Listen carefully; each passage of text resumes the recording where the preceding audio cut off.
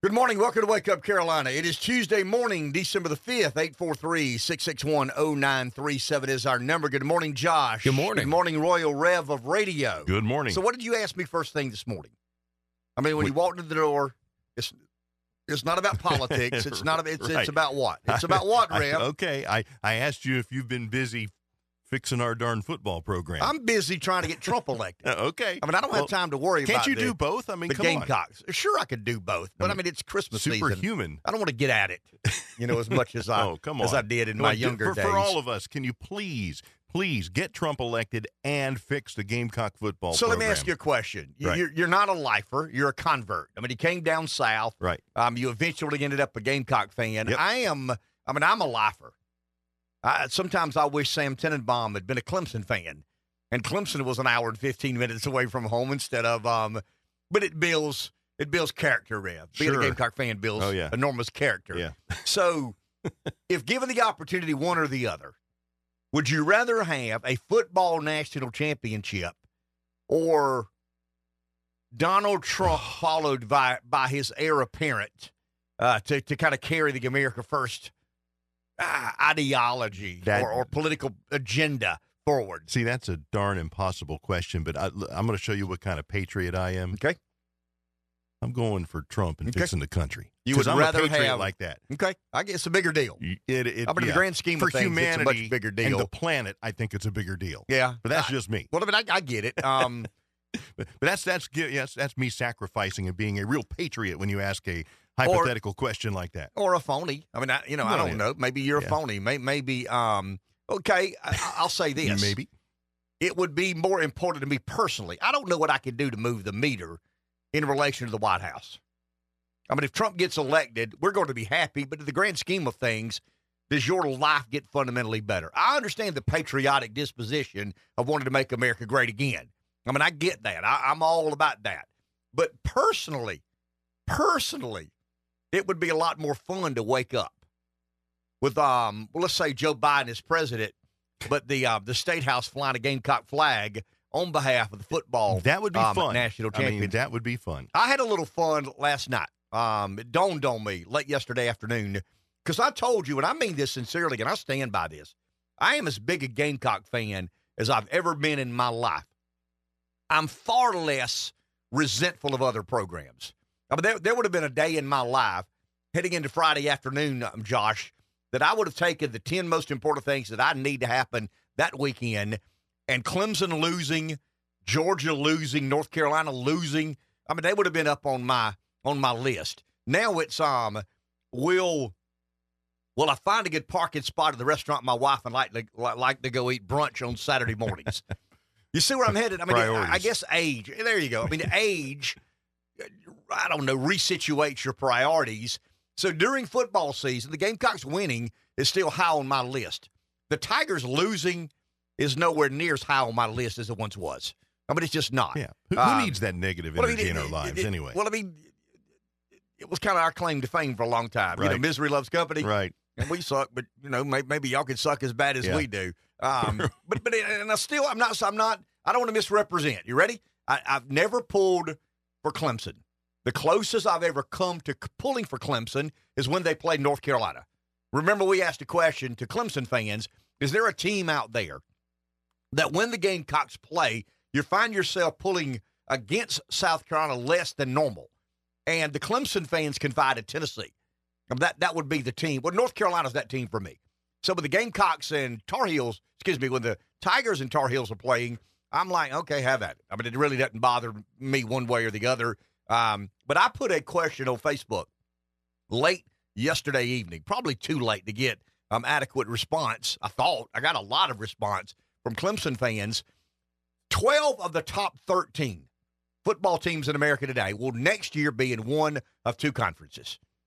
Florida State is the only team in the top, I think it's 13 teams in the BCS poll that aren't going to be or will be in the SEC or Big Ten.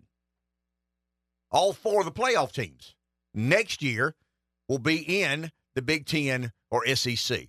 All four Heisman finalists will be in the Big Ten or the SEC. And we talked to Jason Priester about this a bit. if given the opportunity if one conference and the other, if one or the other, your choices are limited. In other words, if the Big Ten extended an invitation to Clemson and the SEC did not, that's a no-brainer. You accept the invitation to the Big Ten, and you just get accustomed to going to Wisconsin and Northwestern and Ohio State and Michigan, and you adapt. That's just the way it is. But if given the opportunity, if the SEC and Big Ten hypothetically extended invitations to Clemson tomorrow to come join one conference or the other, which would it be? And I understand the SEC resentment. The Clemson fans feel like the Gamecock fans have enjoyed the benefit of something they have no hand in generating. And to be honest with you, to some degree, we've been somewhat freeloading for a long time. And not freeloading. We've carried our own. We've just not been a top half football program in the long run. But it was surprising to me how many Clemson fans responded by saying, because I'm a Southerner, I'd rather be in the SEC. I don't like the notion of having to, buy season tickets and maybe pick up a road game or two and travel to wherever it is the Big Ten, has. The Big Ten is going to have Washington and Oregon, and it's already got Penn State and, Nebraska is another Big Ten team. It was just interesting to me, overwhelmingly, the Clemson fans that I, quote-unquote, polled are saying that they would rather be in the SEC than the Big Ten. That proves to me that they're willing to put their bias aside. In other words, it's resentment is what it is. The SEC just means more. I'm tired of that. I don't know how many Clemson fans tell me I'm tired of that nonsense. Well, I get it. I understand it. If I wanted the SEC, I'd be tired of it. It is a marketing monster is what it is. And they're kind of sort of proud of that. But anyway,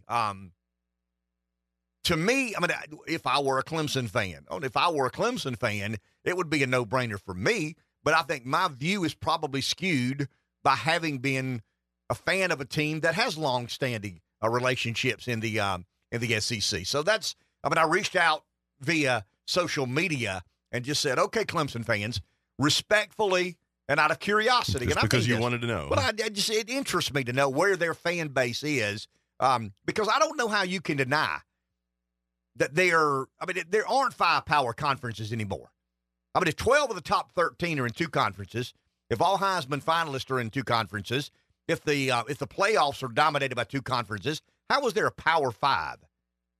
There's not. The Pac-12 is not a Power 5 conference anymore. I guess the ACC still is because they hadn't been they didn't lose Oregon and Washington, and I think they're adding Stanford and California. That's pretty odd. The Atlantic coast. Let me check the oceans. Okay, you got one. I'm looking at Maine, right? I'm looking at a map of and Maine's on my right, California's on my left. Stanford's in California. A little closer to the University of California, obviously in California, and they're joining the Atlantic Coast Conference. Okay. They're scurrying is what they are. They're trying to save face in some way, shape, or form. And I have no idea where this ends up.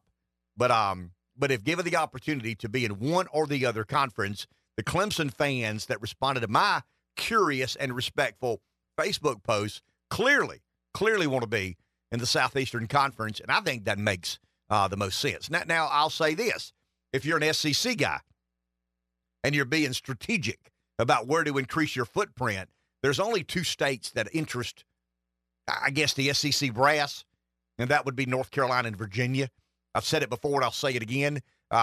If North Carolina and Virginia, or NC State and Virginia Tech, or any combination of 2 of those 4 were to show an interest in joining the SEC, and the SEC was in expansion mode, I think the SEC would be more inclined to kind of go after a school in North Carolina, 15 million people, and a school in Virginia, 10 or 11 million people, to increase, believe it or not, subscriber units, more eyeballs watching games on television. Also included, because there's been this big brouhaha about college football, the state of college football, and they're blaming the collectives. They're blaming the the deal's gone bad. Well, this transfer portal thing is crazy this year. I don't think I've expected. The Gamecocks had a good day yesterday in the portal. I mean, they retained some linemen that they aren't all SEC. And I'm not just talking about the Gamecocks. I'm just talking about in general. I mean, how many players went into the portal yesterday? But Rev, if and this is the crux of my argument. If the NCAA, go read, and I'm serious, but if you love college football, go read the Alston case. Alston, Alston versus NCAA. And read some of the Gorsuch and Kavanaugh opinions. They basically said that the business of college football violated every free market principle America's ever held true and important. I mean, the NCAA basically argued that, yeah, you're right, we don't pay the performers, but our model is based on not paying the performers. And who gave them legal advice? Who convinced them that they were going to win in a court of law? There is no way they were going to win in a court of law. And they paid lawyers and they dug in and they paid lawyers and they dug in. Why? Because I think they're a bunch of arrogant dinosaurs. I mean, I think the people that run college football are a bunch of arrogant dinosaurs. And instead of giving an inch, the courts forced them to give a mile. Is it the wild, wild west? Is it good for college football? No. I mean, it's not good for college football when a player at said university gets a guaranteed deal, quote unquote, and then decides on his own volition that I'm not going to play in the last 2 or 3 games because I may injure myself. I mean, you've got unscripted rules now. The NCAA is not the NFL. The NFL has a construct that takes care of some of those imbalances and disproportionalities. But it's just, I mean, the college, the game left the player in the dark. And once the player who had no leverage at all gets himself in a position of having a lot of leverage, he's going to obviously overplay his hand. Now, I hope we get back to equilibrium before we do permanent damage to the game. Because I hear this from fans, like, I don't want to, I mean, the days of, the student athlete, the amateurism, I mean, the days of that. But guys, remember this now. Does the coach of an amateur athletics team make $10 million a year? The Clemson offensive line coach, I didn't say offensive coordinator, the Clemson offensive line coach just signed a $3.275 million 3-year deal. I mean, how do you argue that a position coach makes $1 million a year, but the kid getting the scholarship is, proportional to what the university receives, the NCAA generates and receives and divvies up? No. I mean, the kid deserved a bigger piece of the pie. And maybe they're getting too large a slice of the pie now. And it's going to take smart people to put Humpty Dumpty back together again and get to a place of equilibrium. What does? And I think that's what you're asking. What is fair for the student athlete? Well, I mean, we know the old way wasn't fair. I mean, I think anybody of reason would say, okay, as much as I love the game of college football, as much as I love amateurism and student athletics, that's not fair. I mean, when an offensive line coach is getting $1 million a year to coach the offensive line, and you're telling the kid, hey, you big 300-pounder, you're getting this education. Well, I mean, maybe they graduate, maybe they don't. Maybe the university makes it important for the kid to graduate, maybe they don't. We're looking for a place of equilibrium. I mean, there's no doubt about it. The former model was corrupt. The current model is unsustainable. And I hope there are smart enough people who care enough, genuinely care about the state of college football to get to work and try to police and address. And I'm not a big friend. I'm not a fan of big government. But you heard me Friday when Philip and Jay left, some of the ideas I have about NIL legislation that Missouri's already done, a couple of other states have already done. We're going to have to look to lawmakers to put up some guardrails and say, hey, you can do this, but you can't do that. Maybe a little bit of this, maybe a little bit of that. But the NIL transfer portal and the conference realignments are fundamentally reshaping the landscape of college football. And it was interesting to me to hear Clemson fans, not Gamecock fans, tell Clemson fans what they should think, not Clemson fans telling Gamecock fans what they should think, but in a respectful and curious fashion. It was pretty obvious to me that the majority of Clemson fans believe the SEC makes a lot more sense for them than going off out of the Big Ten. But we don't live in a Power 5 world. But there are two power conferences in America today. One's kind of dominated the Midwest. One is Southeast, beginning to creep out a little bit, Oklahoma, Texas. Oklahoma in particular. Missouri would not be in the South, so to speak. But anyway, just kind of an interesting – I'm not king of the world. I certainly don't extend invitations to major conferences. I just, like kicking the can of hypotheticals, and theoreticals. Take a break. Back in a few. 843-661-0937 is our number. Let's go to the phone. Someone's there. Rick in Marion. Good morning, Rick. Hey, good morning, guys. As a Clemson fan, I personally would rather be Big Ten versus SEC, assuming the money was equal. I don't know that for a fact. It's about equal, Rick. I think one gets the best of one for 2 or 3 years via the TV deal. The other conference signs a new deal, and they get. So it's back and forth with the money. So the reason I think we would do better there is what makes us any different if we go SEC? Just another Southern team in there, and being an also ran in the SEC 8-4, say, just doesn't mean more to me. I would rather go Big Ten, where I think on good years, not this year for sure, I think we could hold our own and be one of the teams that makes the playoff in a, I'm going to say the word consistently, but, frequently. And that does mean more to me. Having been through that last few years, that's a whole other level of football when you're in that. I just don't think we would do as well. And I don't mean that SEC is awesome. But, I look at the lineup and look at the style of football. And if I'm sitting there talking to a recruit, I'm the coach, I say, hey, listen, we're going to play in front of all your friends and family, but you can live in the South. Well, everybody in the SEC could say the same thing. So we're different up there is what I'm saying. That would be my opinion. Gotcha. Thank you, Rick. Appreciate that. It's kind of an interesting perspective. Why go to a league full of teams kind of sort of like we are?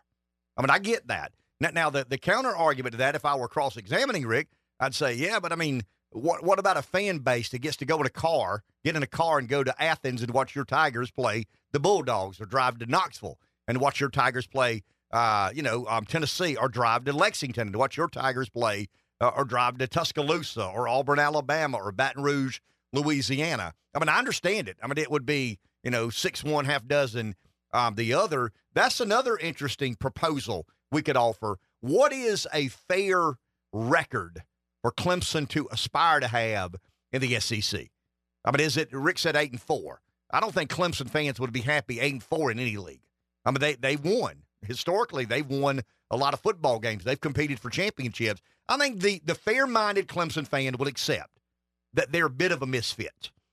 They're a football-oriented, football culturally dominated university in a league that, other than Florida State, nobody has that mindset. Nobody is of that ilk in the ACC. If you come to the SEC, there are a lot of Clemsons.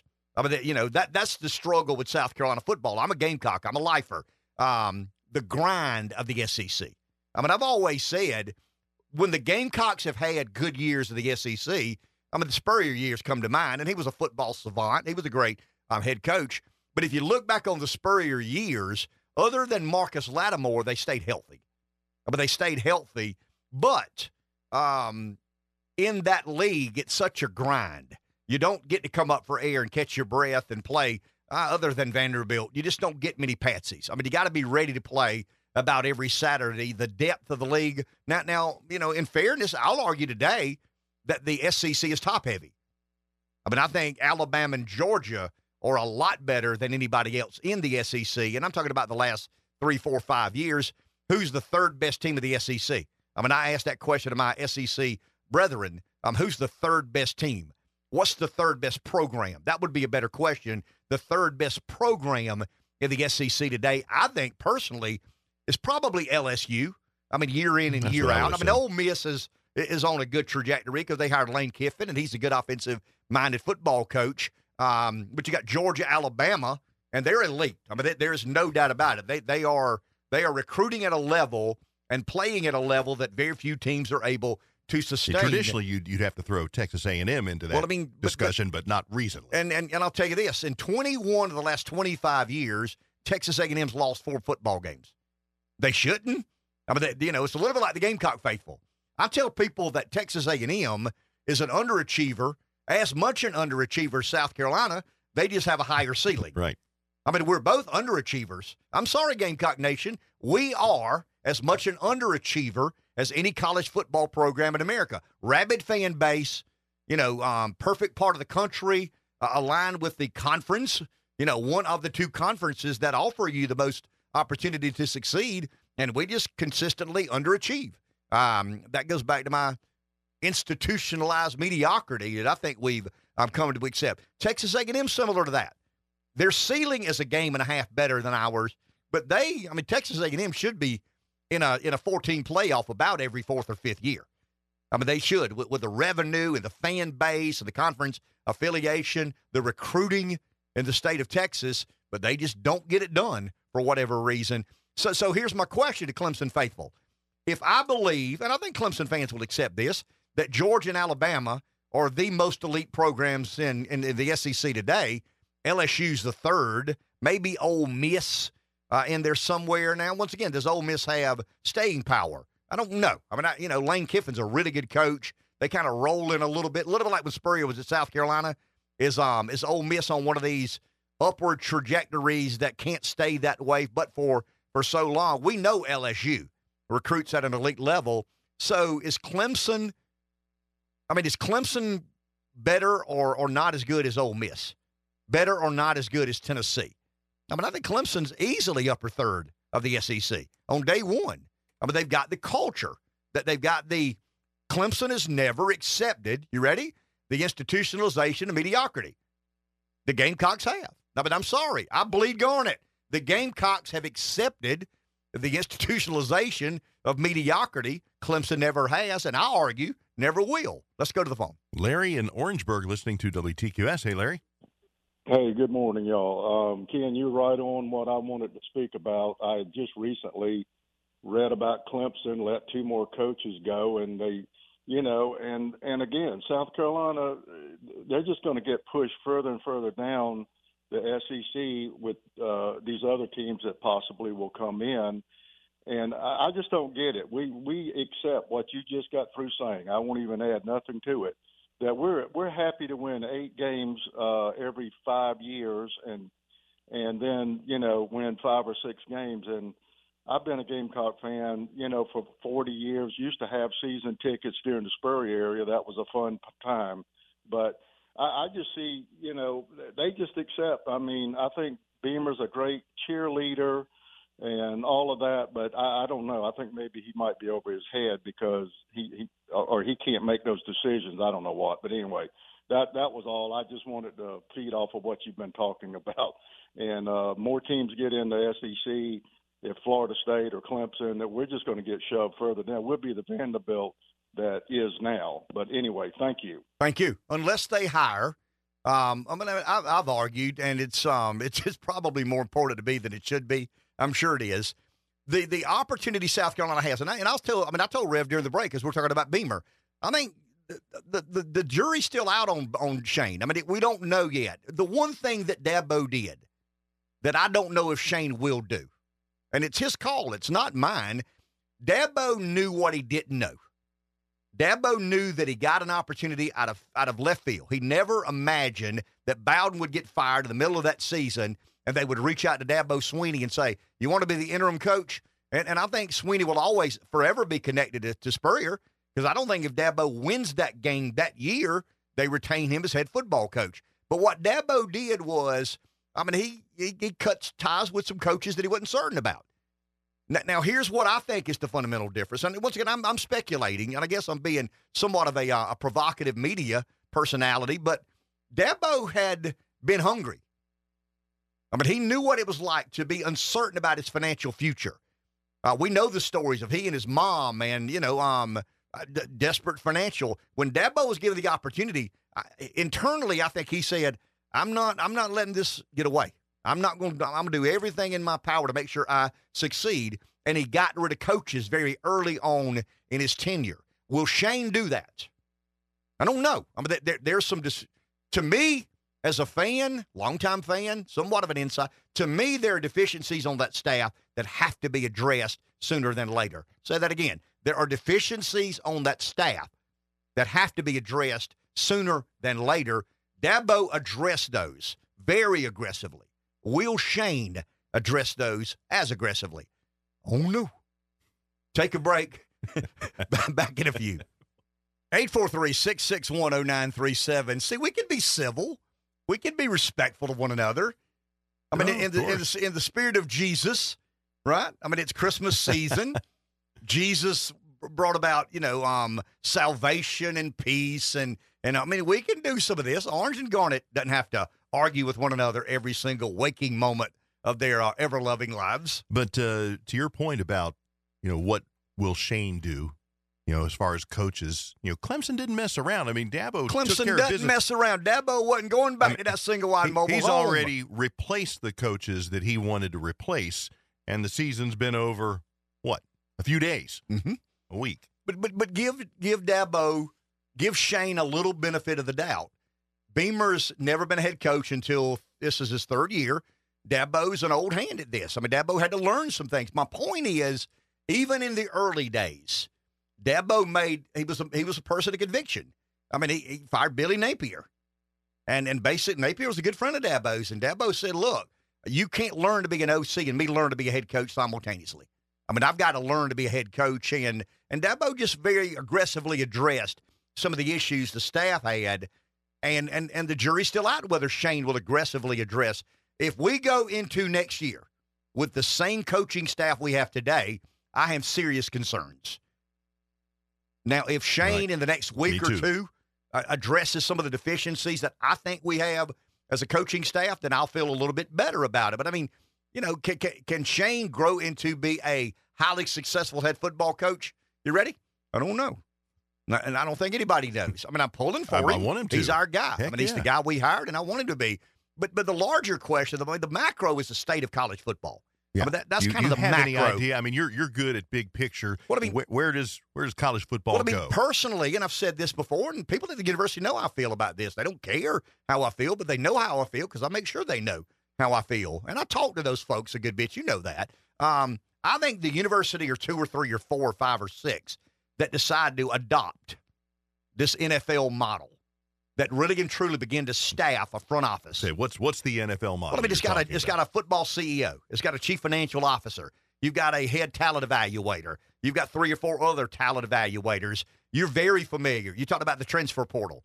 I mean, I heard yesterday that South Carolina may pick up 5 or 6 players outside of their roster from the transfer portal. They've got to get better at running back and wide receiver. I mean, they've got to get better at running back and wide receiver.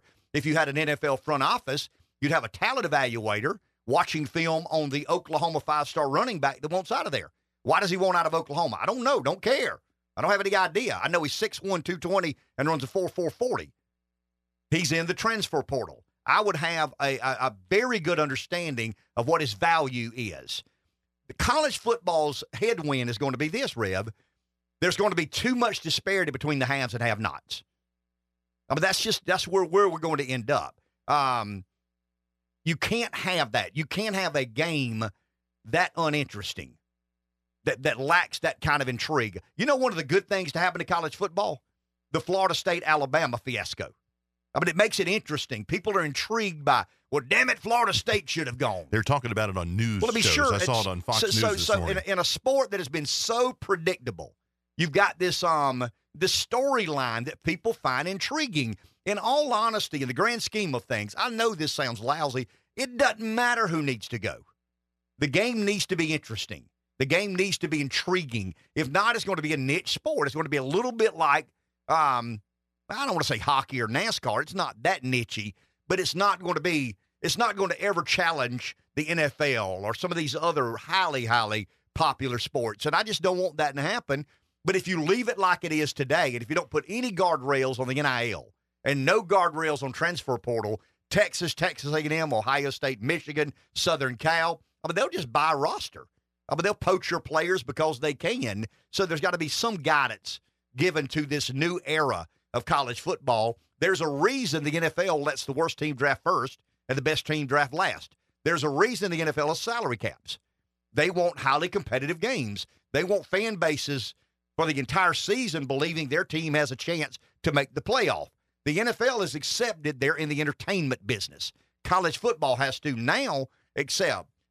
One of the smart things I said a couple of years back, and I remember I wrote it down, you don't pay Aaron Rodgers $25 million a year to throw a football. You pay Aaron Rodgers $25 million a year to entertain people. And the game has to be entertaining and intriguing and have storylines. And if we allow the wild, wild west to become the normal and way forward, the teams with the most money will have a larger advantage than they've ever had. And the Gamecocks and Tigers will, they're in the haves. The Gamecocks and Tigers are in the class of haves. They're not in the have-nots. But the, I don't know, Rev, the disparity between those who can spend unlimited amounts of money to buy whomever they choose to buy and eventually, pay off on the field makes the game so much less interesting, so much less intriguing. Let's go to the phone. Boudreaux in Orangeburg listening to WTQS. Good morning. Good morning. I doubt there's any truth to this, but somebody told me Cocky entered the transfer portal. That's discouraging right there. The only option he's got is Jacksonville State. Bless his heart. I hope he stays with us. But between the transfer portal and the NIL, college football's just changed, Ken. Drastic, I feel like. And now I called about this. I was pulling for Bama to win just to shake things up. And they did. All Georgia had to do was win. Just win, Georgia. Georgia wins, everything's fine. Nobody's talking about it. Oh, but Bama got to mess things up. And it almost seems to me like the fair thing, which is unheard of, is leave an SEC team out, put an undefeated conference champion in Florida State. And because if you're in the NFL, okay, and you're in the playoffs are set, and your quarterback gets injured, Roger Goodell's not going to say, well, now, we need to replace that team with another team with a good quarterback. No, that team went undefeated. Okay, maybe they had some cupcakes along the way, but they can't help it. You can only play who you play, and you beat who you beat. And so, Florida State, Florida State fans have got to be livid, And now what I want to know is if Alabama wins the national championship with one loss, and they have to beat Texas, who already beat them, which means they're not proving they're better because it's not 2 out of 3. And then I doubt this could happen, but what if Florida State beats Georgia by more than 3 points? Then you got a Florida State fan base that they're going to riot. And that's what I'm pulling for. I'm pulling for Florida State to win by 10 and Alabama to end up the champions with one loss, just to shake it up. And I'm so ready for. I think 12 was too much, but 8 would have been better because nobody gets a bye. But yeah, I'm ready for more teams in it. It's going to dilute the regular season maybe a little bit, but I'm so ready for that. But you ain't heard nothing about Cocky leaving, have you? We'll get him an NIL deal. We'll hold on to him, Boudreaux. Appreciate that. At all costs, please. But Boudreaux made a point, and I want to stay here, Josh. Give me 2 seconds. Boudreaux said the right thing to do. That committee was not charged with doing the right thing. The committee's marching orders were find the 4 best teams and put them in this playoff. And it's hard to argue that today Alabama's not better than Florida State. Now, with their quarterback, that's a fair debate. That is an honest, and you could talk yourself into one or the other. But the committee was not charged with doing what's right and the most fair thing. The committee was told, find the 4 best teams. And I think they got it right. The only team that I think has a legitimate beef today is Georgia. It's hard to argue to me that Georgia is not one of the 4 best teams in college football. So best, right, deserving, undeserving, conference alignments, but it's good for the game when we're talking about it. It's intriguing. There are storylines here. There are, it'll be better next year. Imagine a Clemson-Carolina game. I talked to a good Clemson buddy of mine yesterday. Imagine next year in Death Valley. I don't know this happens, but imagine if it did. Imagine that the Gamecocks address their wide receiver and their running back positions in the portal. Let's say they get a hot shot from LSU, who's the backup, but he's better than anybody in Columbia. He gets here, sets the world on fire. Lenore Sellers has the best freshman year any Gamecock quarterback has ever had. Clemson fixes some of their problems. They go to the portal, find a wide receiver. Their D-line, their D-back, their lead on defense. Anyway, you go into next year in Death Valley, Clemson is number 8 in the country. South Carolina is number 15 in the country. You're playing for a shot to be in a 12-team playoff. I mean, you really and truly are. I mean, if the Gamecocks are ranked 15th, there's nobody that expects South Carolina to be a top 10 team year after year. I think they should and could if they made the commitment I'm talking about. But they've been a top 15, 20 team throughout their period. I mean, not every year. I'm not arguing that every year, but that's kind of where their high water mark seems to be. Now, outside of the Spurrier years, they had 3 years in the top 10. But if you looked at a good year for South Carolina football, it's 15 in the country. You go on the road to play a top 10 team, and you're number 15 in the country, and you win on the road against a top 10 team. You know what we'll argue next year? We need to be one of the 12 teams. You may end up being 13. You may end up being 11. But the game is interesting. The sport is intriguing. The Gamecock fan base will never forget the year they went to Clemson and beat an 8th-ranked Tiger team and got left out of the 12-team playoff. Are you see where I'm headed? Yeah. I mean, they're intriguing stories. You better believe it. For years. The game becomes far more interesting. And if we don't address NIL and some of the money influences, it's going to be the same 4, 5, 6 teams year after year after year. And that's just not good for the sport of college football. Take a break. Back in a few moments. 843-661-0937 is our number. Fox News Radio's Ryan Schmelz is with us this morning. Ryan, good morning. How are you? I'm doing good, sir. How are you? I am doing well. Anytime I hear Major Climate Summit, being a conservative, I get nervous and alarmed. I'm hoping you can put me at ease.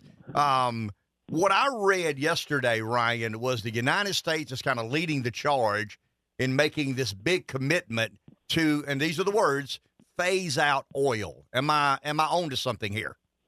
Well, you are exactly right in terms of what you're reading. That's what it sounds like the plan is. You have climate envoy John Kerry essentially saying that the United States is committed to making the full transition and phasing out coal power plants in the near future. They did not give a timeline for when this is, but the commitment's there. What qualifies John Kerry to direct American energy policy?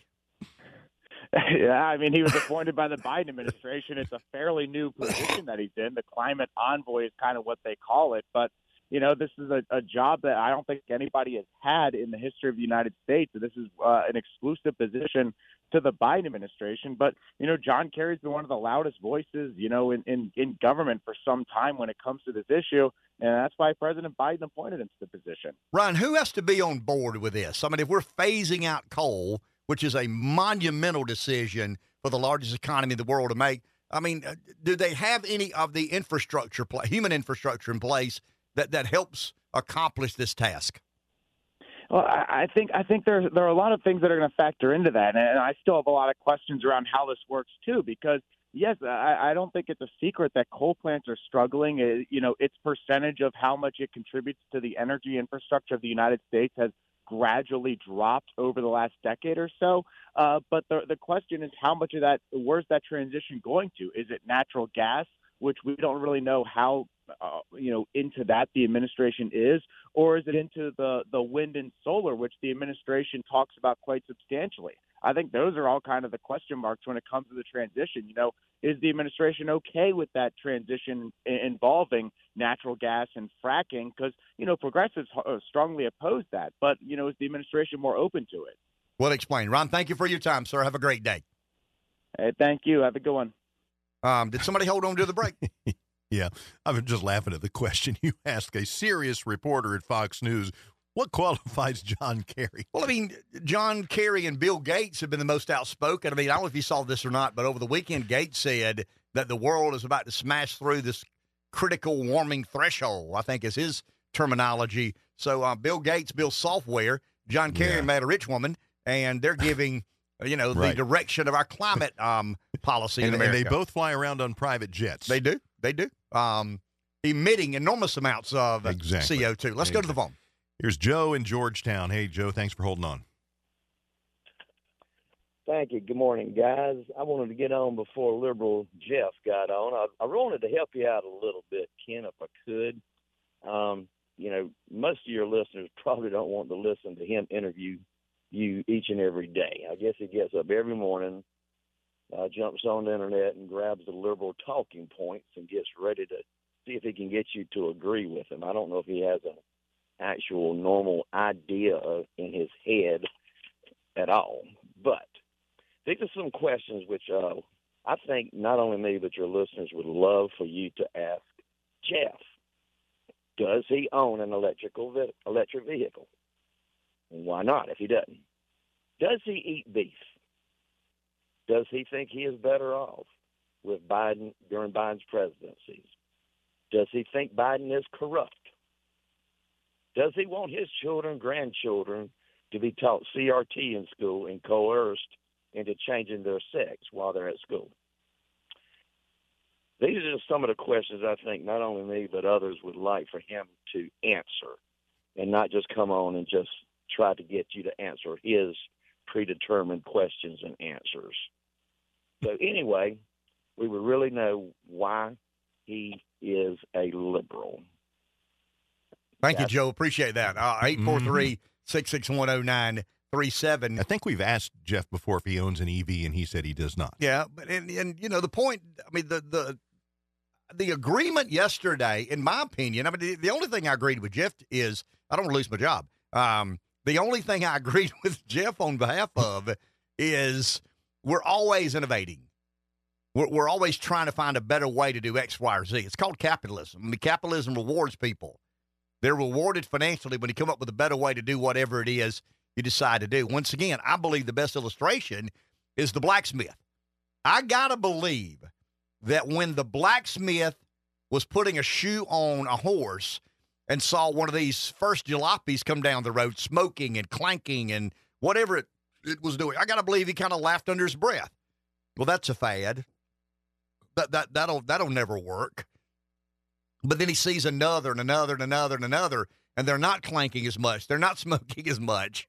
They're becoming more popular. At some point in time, if he's a smart blacksmith and a shrewd business person, you know what he does? He puts a for sale sign in the blacksmith's window because he's accepted that capitalism unleashes human capital and allows human beings to find better ways to do whatever it is we're trying to do, better. And I think human transportation, mobility is a big deal. It's a part of our human experience. I wish I could snap my fingers and get to work, but I can't. I have to drive across town. The Concorde would be a good example. The Concorde was a supersonic aircraft that never became economically feasible. People decided it's not worth that much more money to get to London that much quicker. That's a fact of commerce. That's the way the free market works. If the Concorde had become less expensive, if they could have figured out a better way to have a supersonic jet going from, the transatlantic flights, instead of, let's say a first class, let's say a what do you call it? What is it? What's the normal class when you fly? Coach class. Yeah, coach class. Let's say coach flying from New York to London is $400, and it's $4,000 to the Concorde. I'm not paying $4,000 when I can fly to the same place $400, no matter how quickly and more comfortable I can do it. But I'll pay some premium. I would pay something above and beyond $400. And Jeff's argument is, the government probably does need to encourage and foster and subsidize advancements in technology and aid. And I just don't buy that. I just don't believe that. I think the human being left to its own volition and merit will figure out better ways free of some government order or edict. I've always believed that. The great invention in the history of mankind were not in government or in laboratories. They just were not. The greatest inventions in the history of mankind, those that have lifted the plight of average citizens of countries around the world, has been in the private sector. And what we're trying to do with the electric car is disrupt, manipulate, distort the private sector to a point of government deciding that they want people to drive this kind of car by this length of time, and we're destroying enormous amounts of capital. The shareholder money that GM and Ford have invested, it's been incentivized by the government, no doubt, but it's still unbelievable amounts of money that I think could have been spent doing better things for human transportation and mobility than, following some government edict or order. But big business has created this give and take relationship with the government. And if the government encourages GM and Ford and Toyota and Hyundai and all these auto manufacturers to consider doing something a certain way, the government, that wink and nod is kind of it's one of the first interactions business and government has today. Wink, nod. Hey, if this thing doesn't work, we're gonna be okay, aren't we? Oh yeah. All right. Well, I mean, it's not in the contract, but yeah, you'll be fine. We'll figure this out together. And I just think we're all better off if we let the free market do its thing. Let's go to the phone. Breeze, good morning. You know, I was just listening to that interview about climate crap. And, you know, and it goes back to what I keep saying, kid. Nobody can, if anybody that tells you that we're trying to get completely off oil and coal, it's sort of like quitting your job when you don't have another job waiting on you. You know what I'm saying? So we're going to get off oil and coal, and they want to tell me that they have my best interests at heart there. And that goes back to what I was saying. That, you know, I don't think any Democrat candidate or Republican candidate out there for president has mine or your best interests at heart. And the truth of the matter is they should, because we really are the majority. My question to you is, Ken, how do we get the power that really should be ours? Because, I mean, they do to us pretty much whatever the hell they want to, and we're the majority. You know what I'm saying? I mean, they do what we don't want them to do, and we keep electing these same people on the Democrat and Republican side. I mean, I don't know what. Maybe the Democrats do want what they're getting, but it just frustrates the hell out of me that daggone, with 100 of us out of daggone 101 are saying this is stupid, but they do it anyway. And they keep doing things to harm us, and we just keep taking it. Everything they've done for the longest time has been to harm us, not to help us. And we're supposed to, I guess, we just stay drunk and watch sports on TV and just don't realize how bad we're getting screwed. Thank you, Breeze. Appreciate it. Well, I mean, but we've had this debate before, and Breeze asked the question. I mean, I don't know what to do about that. I mean, you know, I've got a lot of ideas on climate. I've got a lot of ideas on energy. I got a lot of ideas on debt. I don't run the joint. I mean, whether we like it or not, John Kerry and Bill Gates and Al Gore have enormous influence. I mean, I hear the frustration. I understand. I'm as frustrated as you are. The only thing that encourages me, and it's hard to be encouraged when you sit where I sit, stand where I stand, hear what I hear, believe what I believe. It's hard to be encouraged about anything relating to government. The only thing that I see that I'm encouraged by is Donald Trump's polling numbers. And it's not that I think Trump is some savior of the world. I mean, I don't buy that. Some of you do. I don't buy that. But he is an example of I'm going to challenge the status quo. I'm going to try and disrupt whatever political normalcy you believe there is. In other words, John Kerry's more likely to have a major hand in U.S. energy policy based on climate extremism if Trump's not the president. Now, I have no idea where Trump stands on climate change. I have no idea. He didn't talk much about that. I mean, he appointed Rex Tillerson as his first Secretary of State. He's a big oil guy, former CEO of Exxon, but they parted ways, and Trump said he was dumb as a rock. I mean, I don't think that serves him well. You know, but he says and does things that unorthodox. He says he's going to eliminate some of these crazy green policies should he get reelected. But he should. I mean, he absolutely should do that. I mean, because they are crazy. They're absolutely insane. The point I'm trying to make is in the macro. I don't know how to encourage you by saying, hey, if enough of us rally around one another, we can take our government back. I mean, that's a bumper sticker. That's a campaign slogan.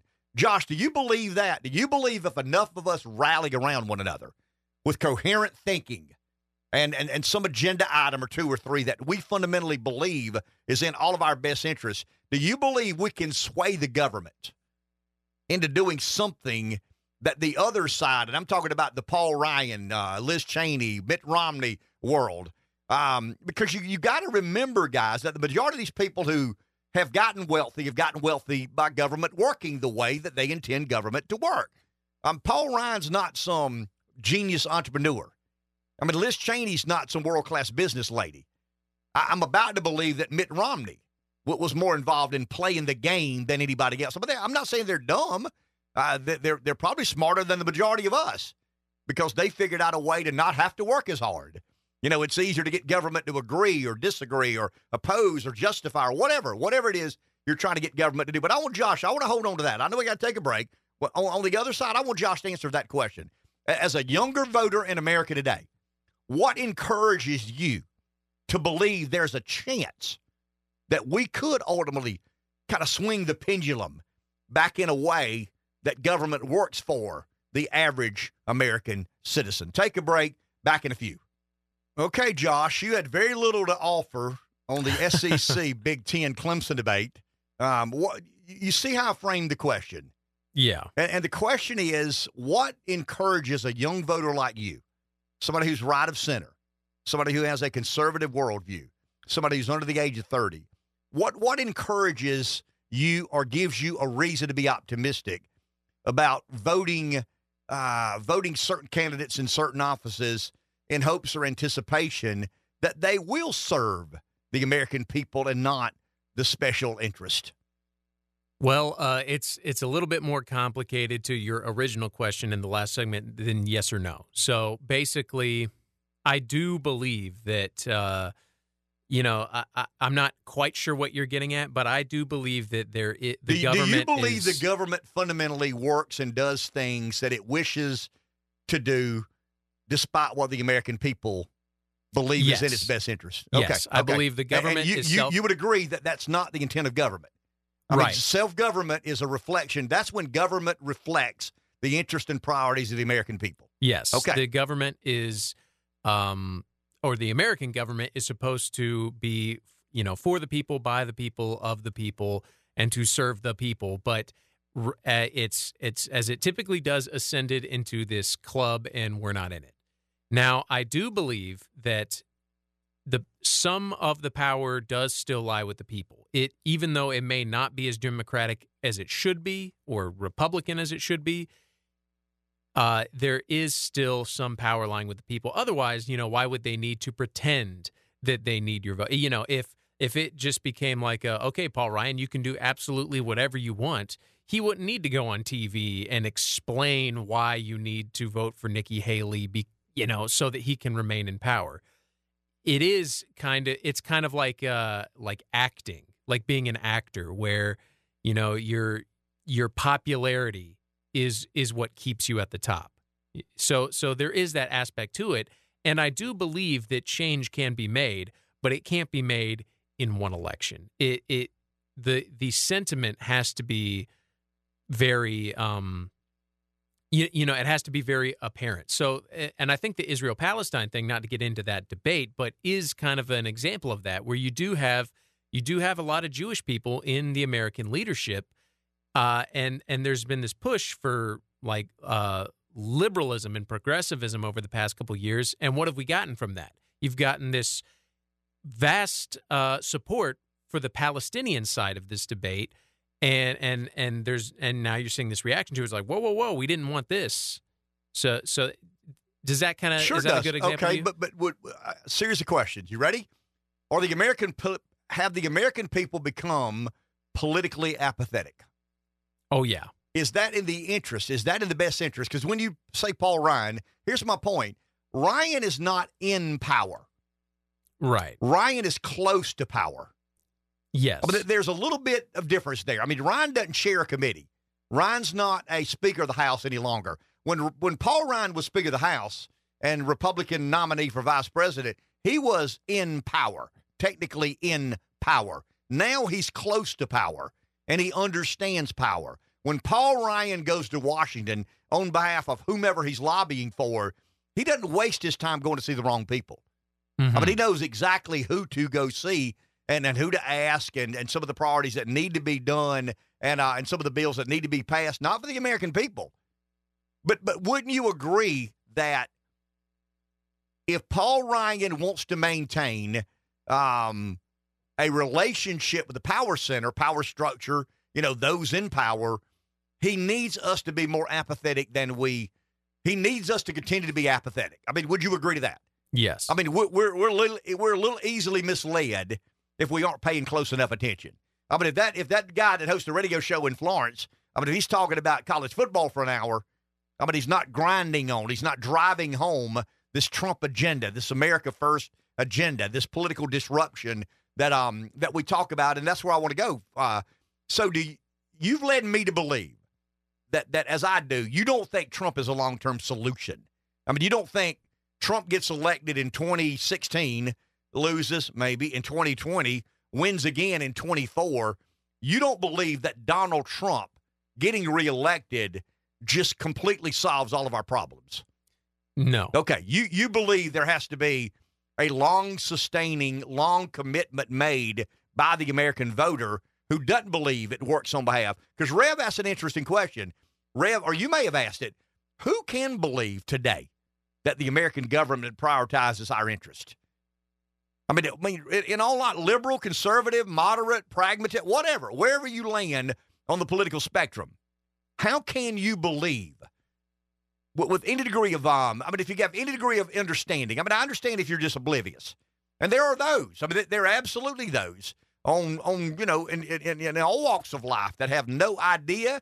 They don't have a clue. They don't care. They don't give any ounce of energy or effort to better understand the government. They do their thing. They live their lives probably happier than we do.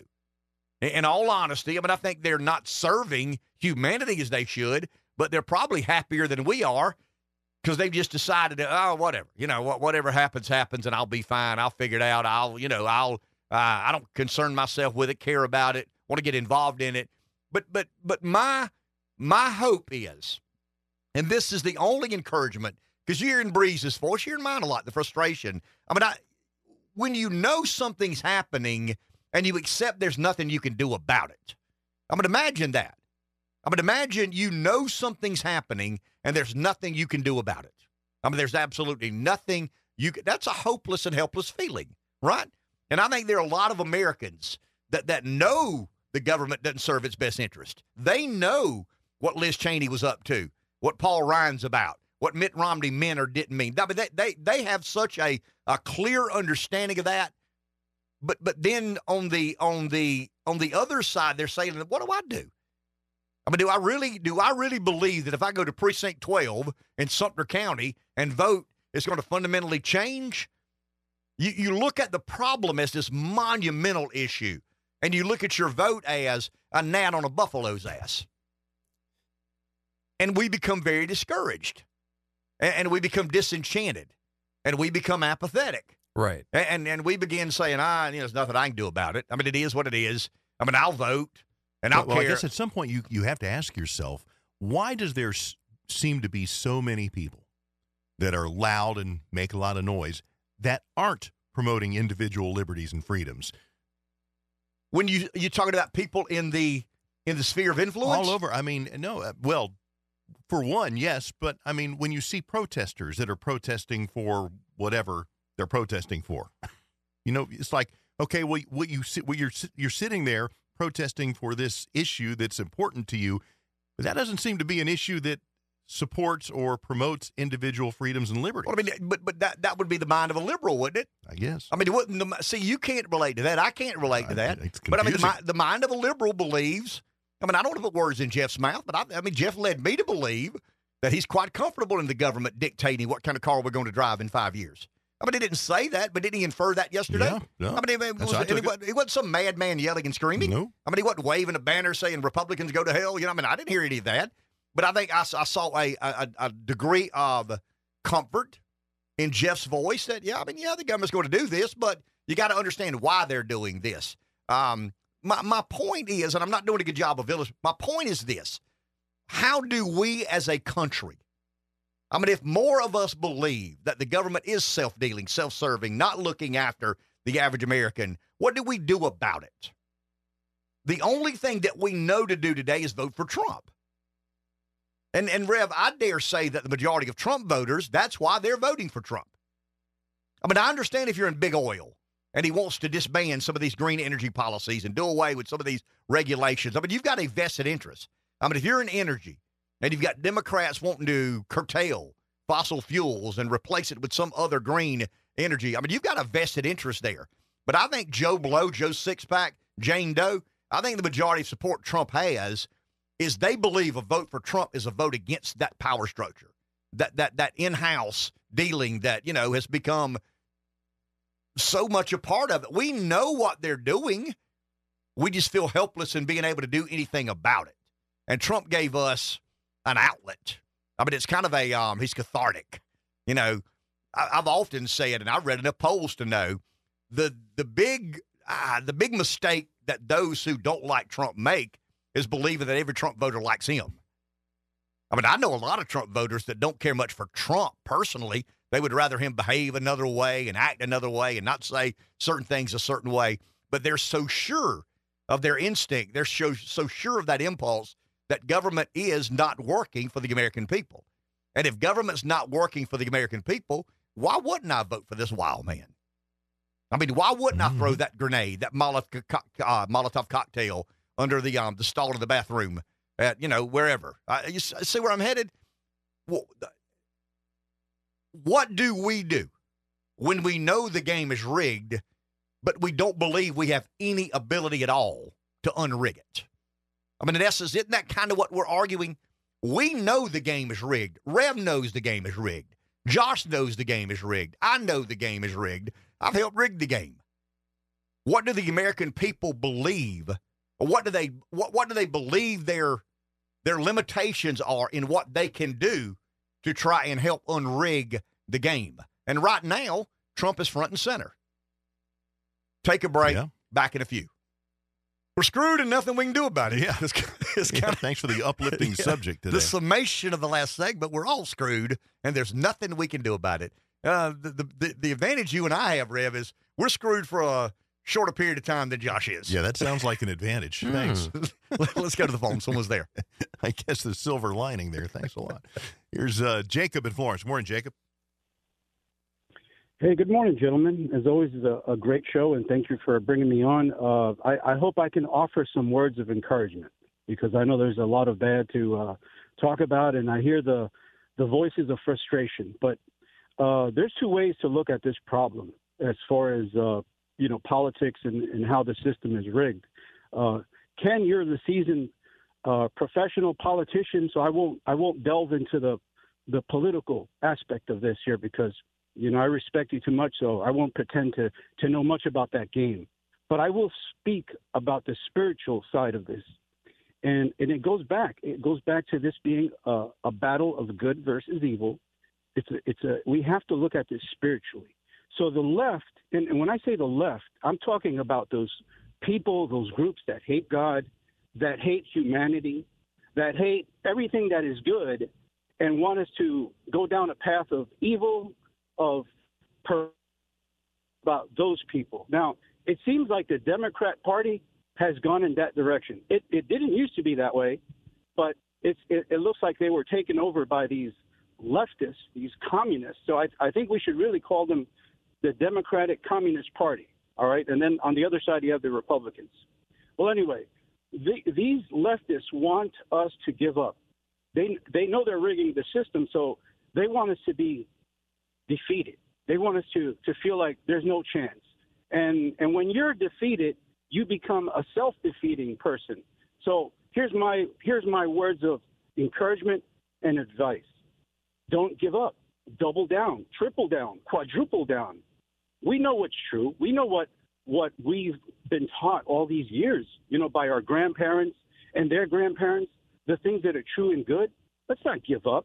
We keep being who we are. If before we used to go to Myrtle Beach every weekend, well, let's go twice a week.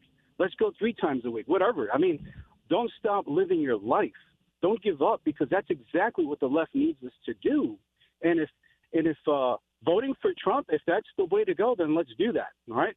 And look, I mean, I know people are frustrated, and there's reasons for that. There's legitimate reasons to feel discouraged.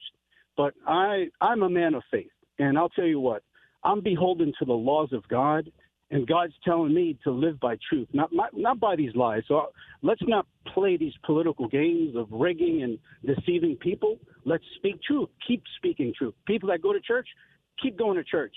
Go to church 5-7 times a week if you have to. But don't stop being who you are. Become more of what you need to be.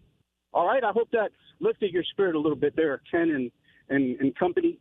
All right, have a great day. Thank you, sir. Appreciate that. And I do agree with that. I mean, there's no doubt about mine. I mean, to me, ultimately, it is philosophical and ideological. It's partisan. It's an example of self-governance in action. But ultimately, there's a line of demarcation of what's good and what's not. I mean, this is good. This honors God. This is bad. Does not honor God. I have no problem, Josh, with the American political left. The godless, as Bree says. But what about the spiritual left? I mean, I don't believe that every spiritual person is a conservative.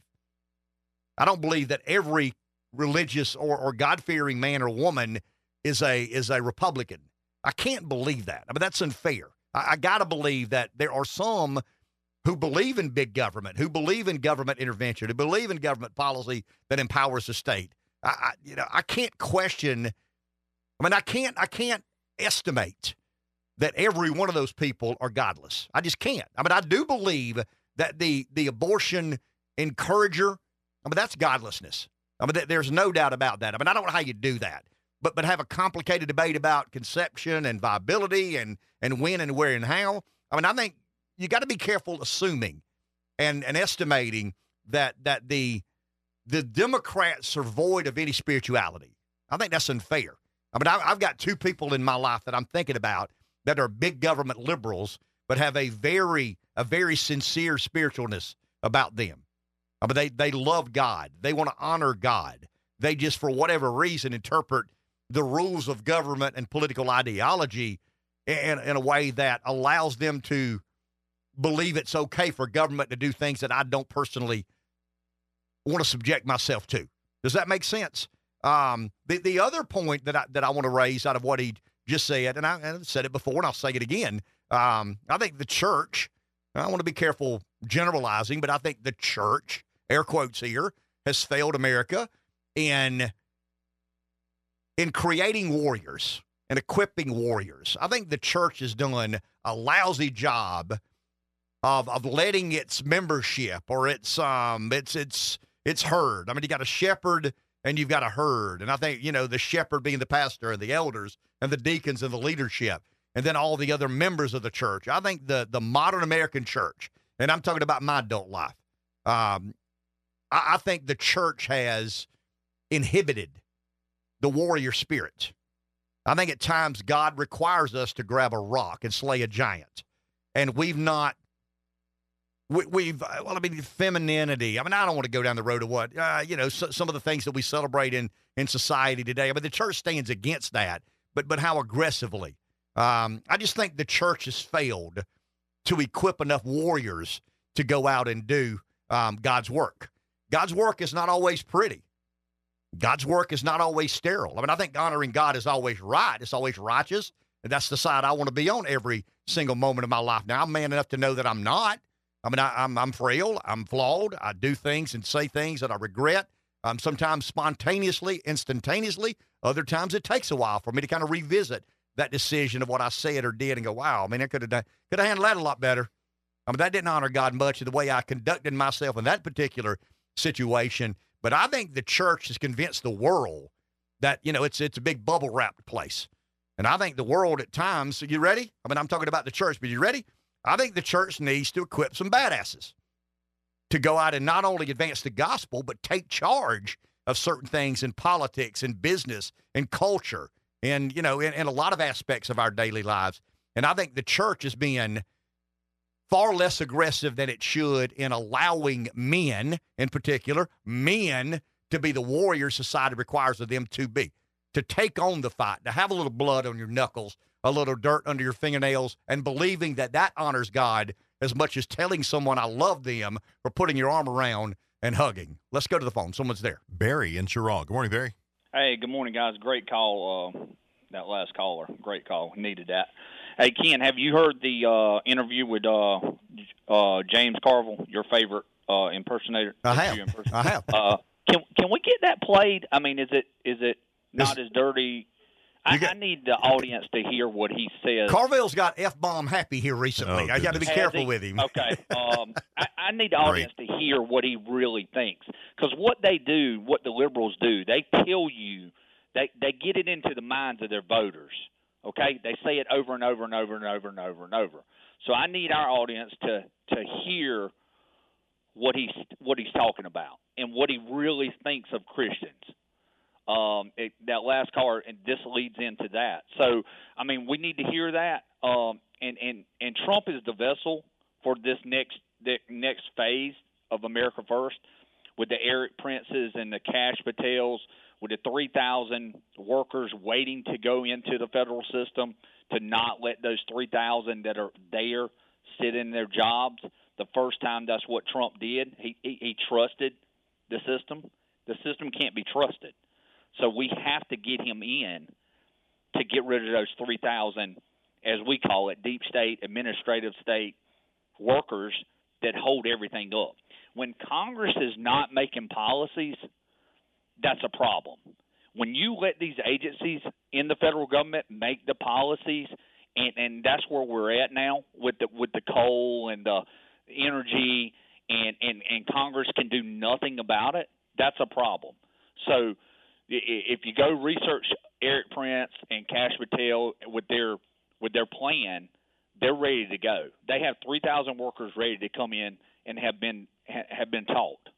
So the push is there. I'm with Josh. We go with Trump, and then after that we find the next. I like Cash Patel. I like Eric Prince.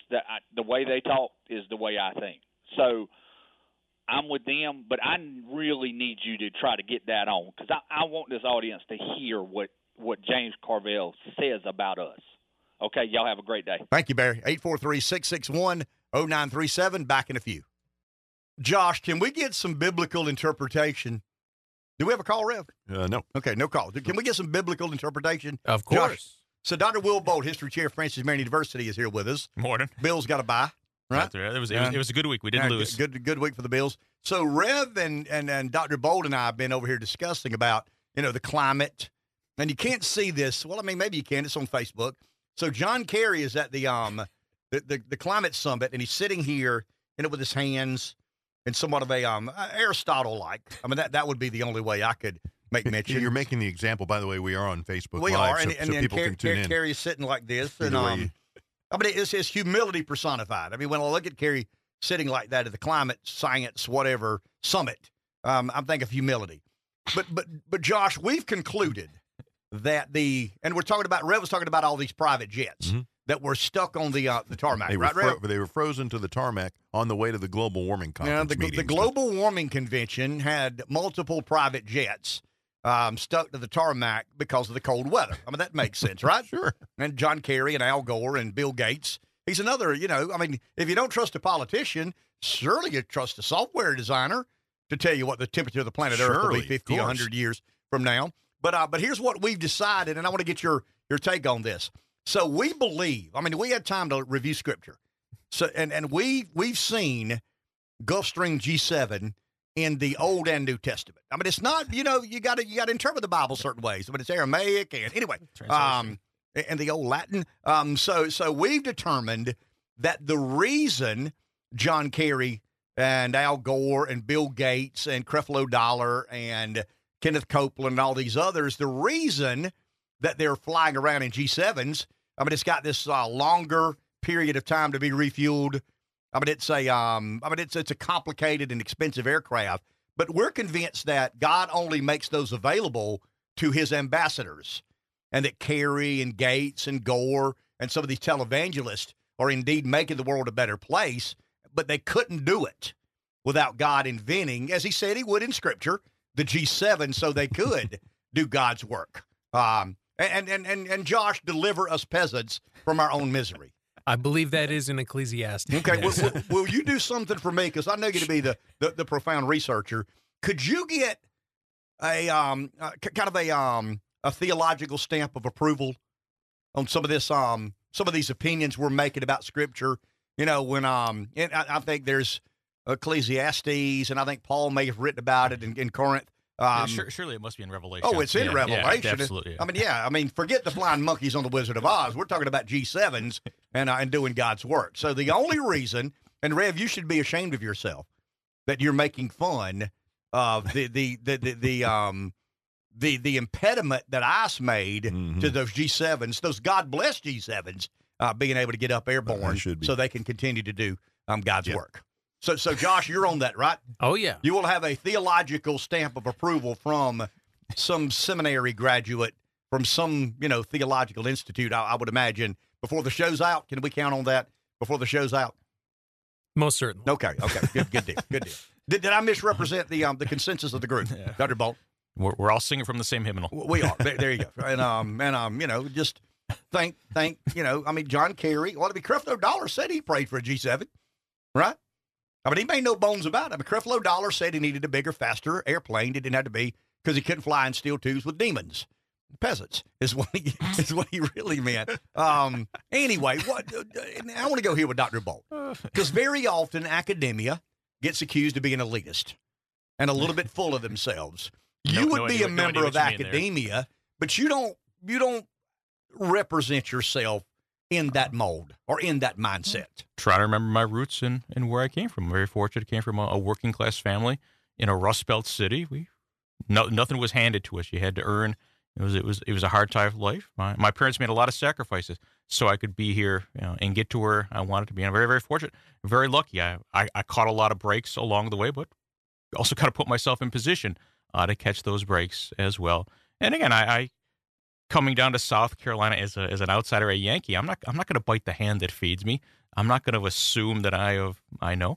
And I'm very fortunate. My wife is from here. They've kind of kept me grounded, sort of introduced me to lots of people down here, and I got to see. I'm very fortunate. I've got to spend time in different parts of the country, and I realized, what works in Buffalo maybe isn't the same as Knoxville, Tennessee, and here in the PD, there are different beliefs, but in this country, there's still so much more that unites us than there is than divides us.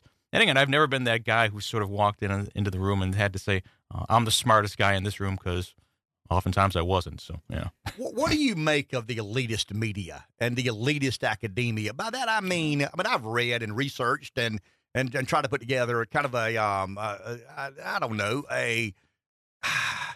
reasoning for why the government operates as it does, media operates as it does. And the core of that, Dr. Bolt, is a large majority of graduates from these elite universities. And I'm talking about the Ivy League plus George Washington, maybe Georgetown. I'm not asking if it offends you or not, but does it present academia more monolithically than it really is? Oh, for sure. And I think, there's lots of, levels. And we've said this before. There is a hierarchy in academia.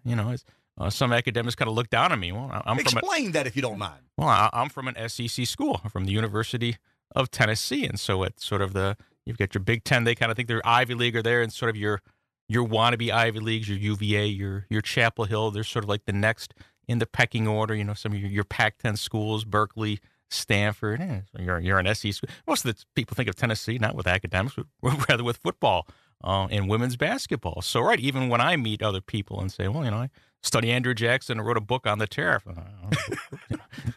Whoop-de-doo, right?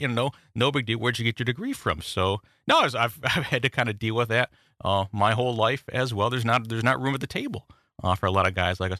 But maybe it's better, maybe I don't want to be associated with a lot of those individuals. And I applaud this, and I think Rev agrees with me. For a professor at a university in a very good university. Francis Marion does a great job of educating young people in this area.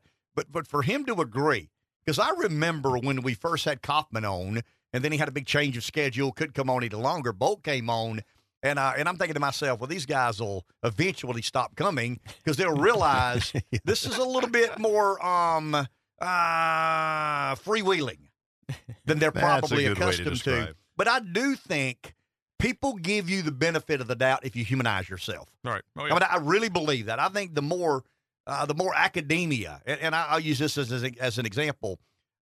The professors from, let's pick on Harvard for a second. I mean, the professors from Harvard would never consider doing this because they would rather sit around in faculty lounges and kind of agree with one another in this somewhat monolithic way. I think the members of academia who embrace the opportunities to address and engage different sorts of audience and opinions do themselves and the audience a great service. And I'll give you an example, Dr. Bolt.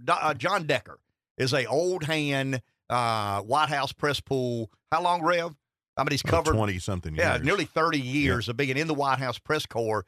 He calls into the show every Thursday morning, and some of our listeners get frustrated because he gives a perspective from being inside the Beltway. Yeah. I mean, you would expect that to be the case, and you've done a great job of allowing us to take a peek into, professorship and teaching kids and how fair-minded you try to do that. And I do enjoy this. This is one of the highlights of my week. And so when the alarm goes off a little early on Tuesday, no big deal. I'm very happy to come here. And I'll tell you, when I first started doing it, man, I was nervous as the Monday nights, and I'd be kind of like studying.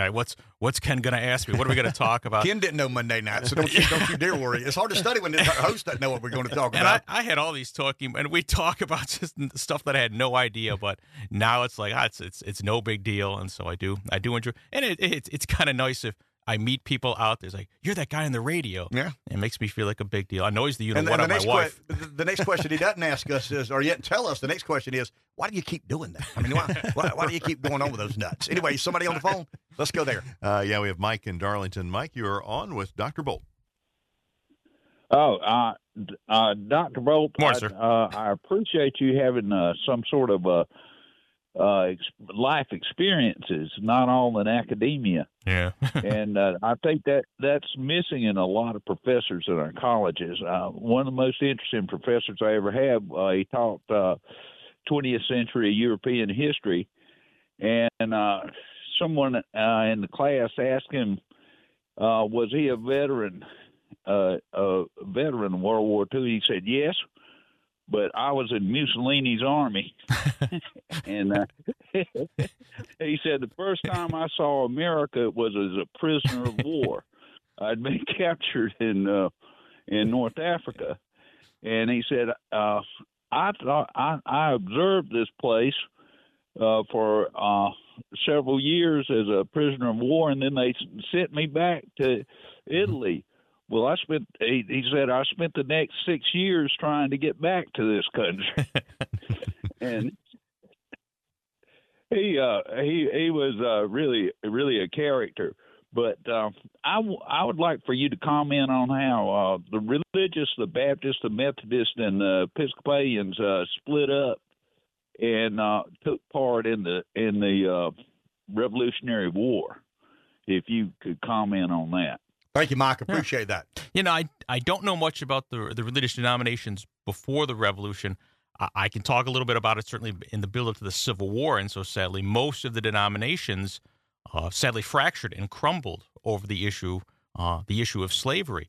And so this was sort of like the glue that held the country together. Once your denominations are breaking into a southern and a northern wing, it certainly wasn't a good sign for the country. Only the Episcopalians and the Catholics didn't buckle under the strain of slavery. My understanding, at least in the Revolution, is that by and large, I'm certainly there were loyalists and Tories probably in every camp, but again, most of the religious-minded individuals were singing from the same hymnal in the build-up and then during the Revolution itself. But yeah, that's a good point to kind of look toward. But religion was a part of it. I mean, there was a lot of debate about religion in the early days of America. And one of the main causes, nobody talks about it a lot, but there was this thought that the British were going to send over an Anglican bishop to the colonies, and that would essentially mean the end of religious freedom here in the United States in each of the colonies. It was probably a boogeyman, but again, it was something that kind of got the people kind of roused up. And a lot of those people who were maybe on the fence and saying, I don't care what's going on in Boston, no big deal. This was a way to kind of get more people closer and closer to supporting this burgeoning revolutionary movement. Your interpretation of the separation of church and state. Again, it's very, very important. We're all religious-minded individuals, and yet we kind of gravitate towards Thomas Jefferson and the guy who said, no, there's got to be a firm foundation, a firm separation. And he may have been an atheist. At best, right? Maybe an agnostic, but But no, again, it is ironic, and it is something. It is a key part of what's in our DNA. And most of our founding fathers, they weren't that far removed from the religious wars over in Europe, where you never knew which way the religious winds were blowing. All of a sudden, you wake up and the faith that you've been practicing for many years is now decreed, and you're a heretic. You know, you got to convert or flee. And so, again, most of the colonies, several of them, I should have said, there was no state sponsored. You weren't taxed to support it. And then, of course, once we get to the Constitution itself, it's one of the most unique things about the United States of America. So why did Jefferson, who didn't consider himself a religious man, have so many opinions about religion? Yeah, I think it's in the ether. Jefferson was an enlightened individual. Lots of people were talking about it. Jefferson always said if there was a Unitarian church in his area of Charlottesville, that's what he would have gone to. But again, at the same time, this is a guy who took a hatchet, a machete to the Bible. And again, if you want a really, really short Sunday school class, read the Jefferson Bible. There's not much to it. You're going to be out there in just a few minutes. Any of the miracles of Christ, anything supernatural, Jefferson gutted and said, no, this isn't there. I don't believe in that. He replaced all that supernatural with G7s. There you go. So Gordon, Nice. he saw Gordon Carey coming and knew that they would need a way around to travel around the world, lecturing us peasants about how much oil and fossil fuels we burn. Let's take a break. We'll be back in a few moments. 843-661-0937. Dr. Will Bolt, History Chair. Francis Marion University is with us. All right. Let's go to the phone. Someone's there. Joel in Mullins, good morning. You are on with Dr. Bolt. Thank you, sir. Dr. Bolt, Good morning. in my reading, I have wondered, I have two questions for you. Sure. Were the founding fathers more theist than actually Anglican or Puritan? The word I use is deist. Many of them, again, believed that there was an almighty power, but again, he was an absentee landlord, like a watchmaker. He set the world in motion and didn't involve himself directly in the affairs of the people. So you didn't get down on your knee and pray to this individual because he wasn't going to get involved. Again, he was just he set the world in motion, and then he took a step back. Now they would probably say that he gave man the gift of reason and science to kind of solve their problems. But again, that's at least the main guys at Philadelphia were deists. Now, when you peel away and you get sort of to the next level at all the people at the ratifying conventions, then you're probably going to find a greater proportion of more Christians, evangelicals, if you will. But the guys at the top, it was kind of it was almost like a ticket or something, how you got into the club. There's no secret handshake. You kind of had to be a deist. And if you were, again, an evangelical or a devout Christian, it probably would have raised some eyebrows at that time. So, again, most of those guys, this is what they consider themselves. All right. May I ask you another question? Sure thing. Yes, sir. I have wondered, I sort of believe that the notion of separation of church and state as we practice it today is a far cry from what the fathers had in mind when they said it. It just doesn't seem to me that the promotion of religion or the foundation of a national church, as in England, was really on the mind of these guys. Right. No, I think you're right. I think you're right. Yeah, you're onto something there. They didn't think that it should be so public, or that elected officials, government officials, shouldn't be wearing their religion on their sleeve. It probably, if anything, it was more of a private affair, and that it shouldn't be interjected into the public discourse, if you will. So, thank you for the call. So, who was the first founding father, early American politician that wore his faith on his sleeve? It's probably Andrew Jackson. Jackson is a Presbyterian at this time. And again, the six guys, the presidents before him, most members of Congress, again, this was something that if they did it, they weren't bragging about. They weren't taking victory laps. And nowadays, a politician, Sunday morning, you got to come out of a church, you got to have the Bible in your arm, you got to play the game. If they were doing it, again, they weren't doing it for public consumption. They weren't writing about it. They weren't, no, some of them did at least claim that they would read the Bible every morning. Who knows? You maybe take that with a grain of salt. But Jackson is probably the first evangel. And then after him, you got a long ways to go. Jackson's kind of like Trump in that regard, an anomaly. So intellectually, Jefferson probably, once again, the supernatural, the non-scientific, that would be the world of intellectuals. Were there non-intellectuals at the front of designing the Constitution? In other words, we talk about the deists and some of the intellectuals. And you and I would agree the majority of prominent founders were perceived to be intellectuals. These were the best of the best. Okay, was there a non-intellectual? No, these were all, they were highly educated by the standards of their time. They were borderline they aristocratic. Were very well. Dare we say it's the cream of the crop. It wasn't representative. The peasants aren't there. The guys, kind of toiling with their hands, didn't have any representation in Philadelphia and probably in many of the ratifying conventions as well. But I think in retrospect, it worked out okay for us. They bequeathed to us an incredible document. But one of the concerns Jefferson had of Jackson was he was not as intellectual as maybe Jefferson would have perceived his heir apparent to be. Jackson served in the Senate when Jefferson was vice president. And Jefferson, remember, the guy couldn't say a single sentence without stammering and getting confused. And Jackson was a very passionate individual, would sometimes speak what was on his mind, speak rather plainly and bluntly, and whereas Jefferson hated to speak, and whatever he did, it was all carefully written out, very, very well ordered. And that's how a lot of the other guys did. It's like a lawyerly argument. It's a brief, right? You're eventually going to build to a big point. And then Jackson was just kind of cursing irrationally, just kind of stuttering, jumping around from point to point. Jefferson was governed by his passions, whereas most of the other guys would sort of consume them. And this was just a more refined form of debate. Is there another call? Let's go there. Sure. Jim and Sumter listening to WDXY. Good morning. You're on with Dr. Bolt. Good morning, Dr. Bolt. Good morning, sir. So when Eisenhower created the United Nations, I think it's really morphed into something that everybody's kind of fearful of now. And you guys were mentioning the G7 crowd, so I wanted to throw this one out there. They're actually talking about something called the Pandemic Treaty, and it has an underpinning that is climate related. So now they've tied COVID to climate change. And the Prime Minister of Slovakia just said he wouldn't sign the Pandemic Treaty because it basically gave up all sovereignty. In that Pandemic Treaty is something called One Health. And it actually states that because climate change, because heating of the planet, Crimean Congo hemorrhagic fever ticks come out, because weather patterns, avian flu could happen. So they're actually tying climate change with vaccine passports and all of this simultaneously.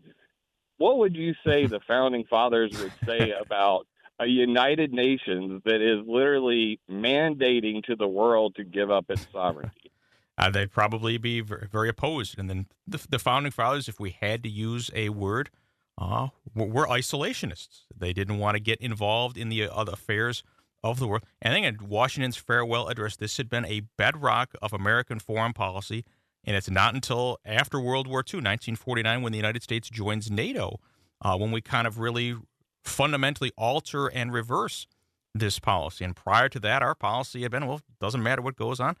If they over there in Europe or Asia want to kill each other and let God sort it out, that's fine. Fine by us.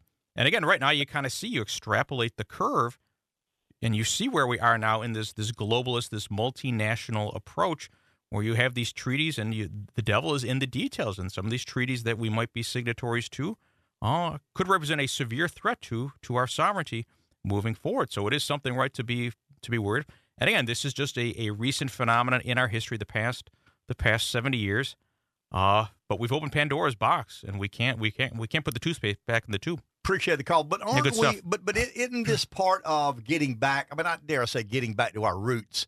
But I mean, I've read not as much as you, and I don't understand it as well as you. But you're right. I mean, the majority of our founding fathers and the political influences were at least non-interventionist. Right. I mean, probably to your point, more isolationist than even non-interventionist. Probably the best word. Yeah. But isn't the current mindset of the Make America Great Again movement or America First similar to what our founders had intended?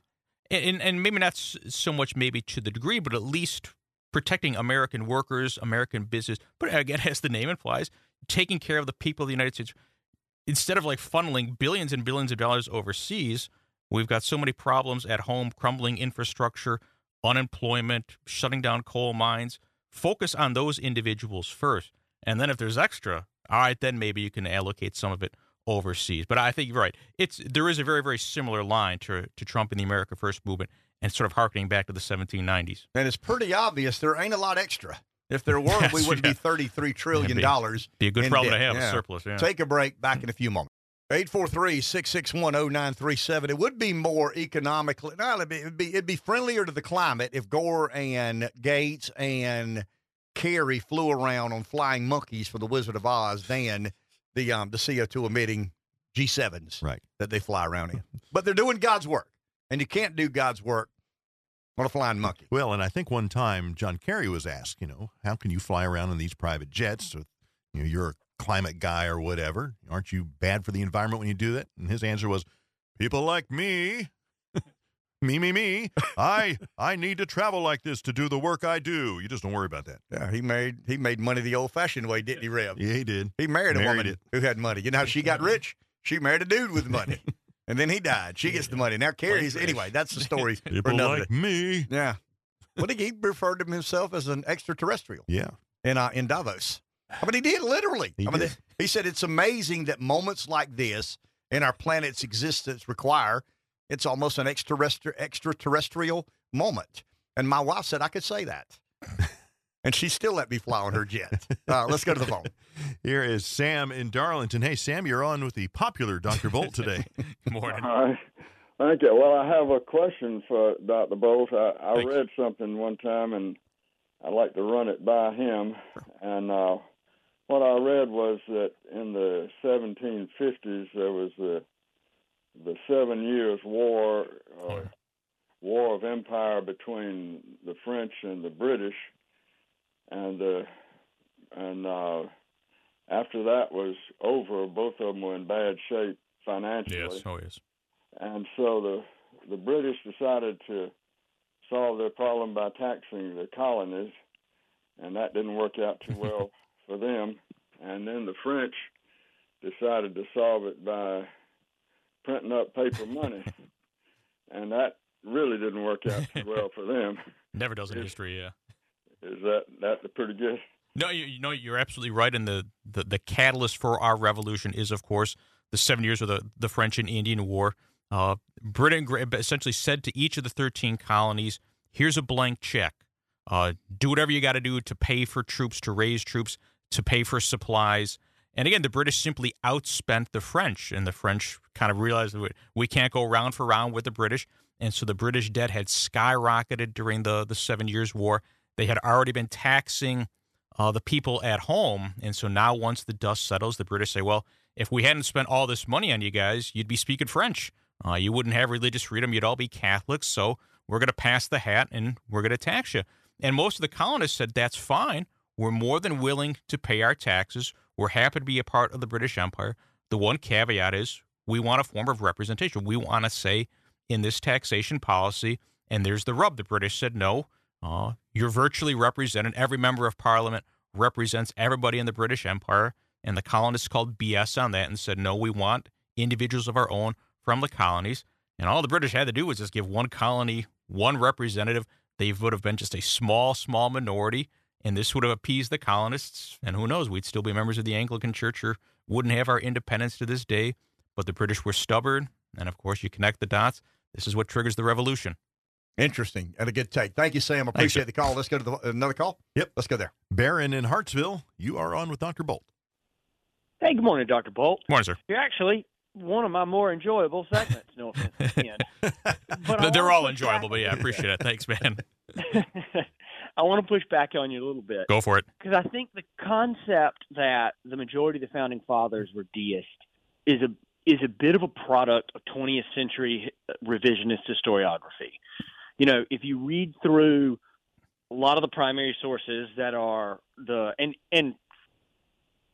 it's almost the universal way it's taught in primary school, even and now especially in secondary school and on into through graduate. But if you read through the primary sources, the discourses between them when they're debating the concepts, especially prior to the convention or to the Declaration originally, and then in the arguments for the convention, they're extremely biblically versed, right? And they're rooted in Christian doctrine. I would argue that one of the points that we miss in modern history is that we over-conflate modern terms like evangelical or concepts that are born out of, call it whatever you want, the 20th century born-again movement. I like to call it the Third Great Awakening. But and push them back into the First and Second Great Awakening. And I think there's no argument that later in life, Jefferson definitely has deistic tendencies. I worry that we overquote the Bible chopping as his attempt to give edit it too the much, Bible. right? Too much precedence. Yeah, maybe less. It was. It's a good story, probably though. more of an academic precedent, but it is, right? Yeah. But I think that if we were to take the verbiage that we use now out of it, right, with evangelical, born again, that kind of thing, and view the First and Second Great Awakenings and the writings. I mean, you can go down the whole of the explicitly religious ones, like Thomas Paine. Not Thomas Paine. He's the other way. No, he's Henry, one of the doubting right. Thomases, right? Yeah, he's the other way. And then, look at later in life, the language of the time changes with the coming of the French Revolution, right? with the academic language amongst them changes to be explicitly more secular. But I think it might be a function of the time and of the language, not necessarily as much credence as we, the historical disciplines, have given to their overt deism or a loss of Christianity. No, I think it's a point well taken. The problem is that most of the academics, the individuals who study this, are kind of in the atheist camp, if you will, and maybe don't want to change the narrative, if you will. This is something that doesn't fit their worldview. And sort of an outside, somebody who isn't a member of the academy were to publish that and suggest that, no, you've had it wrong, that in fact these guys, many of them weren't deists, they'd probably laughed and, of course, would be riculed for that. So, no, I think it is a point to maybe a fresh set of eyes. I mean, it's to a look fair at, debate. yes. And while Barron's expressing himself, I'm thinking about, wow, okay, this is Conservative Talk Radio. I love this at 8:49 on a Tuesday morning in Florence, South Carolina. I mean, it convinces me more that talk radio has much more opportunity than it gives itself credit for in having some of these very serious debates and disagreements. The point I'll make is very surfacey, if you will. I've learned in my life that it's hard to know exactly what someone's spirituality means to them or not. Sure. I mean, you can read what they write. You can listen to what they say. You can you can argue about points of politics. But in all honesty, I've always felt the Christian faith, which is what I fall into the camp of, is very personal. Yeah, absolutely. And it has to be personal. And I can't decide for you what to believe about, religion or spirituality. You can't decide for me there. And I think we got to be very careful. And I think Barron makes points, and I think Bolt makes points, and I think academia makes a lot of legitimate points about speculating on how much spirituality or not was incorporated into the founding of a nation. Because we honestly and truly, none of us really know. Sure. I mean, everything we're debating is something we are at some points highly speculative, and at others less speculative. Yeah. And I, as a Southern Baptist who came to this faith, came to this region about a decade ago, I've been in a lot of Sunday school classes, and they know their scripture backwards and frontwards and backwards. I'll never be at a level of them. And then maybe there's some of the guys and girls, men and women who don't say much, but you get them one-on-one. Saying, oh yes, yes, they've been paying attention. They can quote it. They know much more than some of the other ones over there. And so you're right. It is in many ways a personal matter. Some people wear it on their sleeves. Others are more discreet and more private about it. But we don't have Jefferson sitting here. So we're forced to have these fundamental debates about exactly why he did what he did to the Holy Bible when he ripped it to shreds. And again, as Barry said, we do overplay it. But, man, that's pretty audacious, cutting up the Bible. Yeah, it's good for talk radio. And absolutely. I don't care about the truth. I'm interested in what's good for talk radio. Thank you, Dr. Bolt. Hey, have a good week, guys. Thank you very much. Dr. Will Bolt, History Chair, Francis Marion University. We'll take a break. We'll be back in just a few moments. 843-661-0937, hour number 4 on a Tuesday morning. Programming note, real quick here. Well, I got to pay some bills first. You ready? I got to meet my obligations and responsibilities. We talk about the complications of the world. I don't know what the founders thought of health insurance. I know what I think about it. It's too damn expensive, far too expensive for health insurance. So if you're under the age of 65, if you're reasonably healthy, you owe it to yourself. And I've said this 100 times, and some of you have taken us up on this. You owe it to yourself. And I don't want to try to explain every explicit detail. Christian Levis can do it much better than I.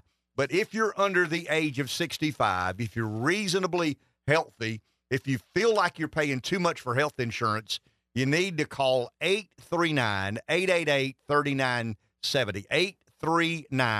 839-888-3970, or go to realchoicehealthcare.com. We had someone call in earlier and say the app on our website was not working. You say it is.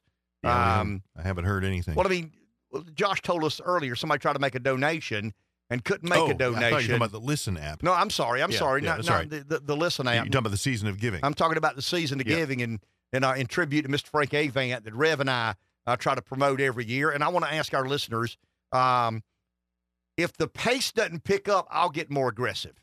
And I'll start divulging things about you that I know to basically blackmail you to make a contribution to a we've identified 6 anonymous families that need help.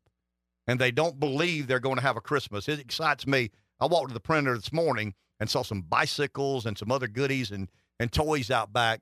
I'm on the radio because Dave Baker, Harold Miller, and Frank Avant. And Mr. Avant passed away, one of the most generous and giving people I've ever known. And we came up with the idea to try and pay respect to his name and legacy, partnered with Pepsi of Florence and Swap Payment Solutions, Anderson Brothers Bank, Walk Up Electrical, Hubs Farmland, and Trinity Auto Glass are helping as well.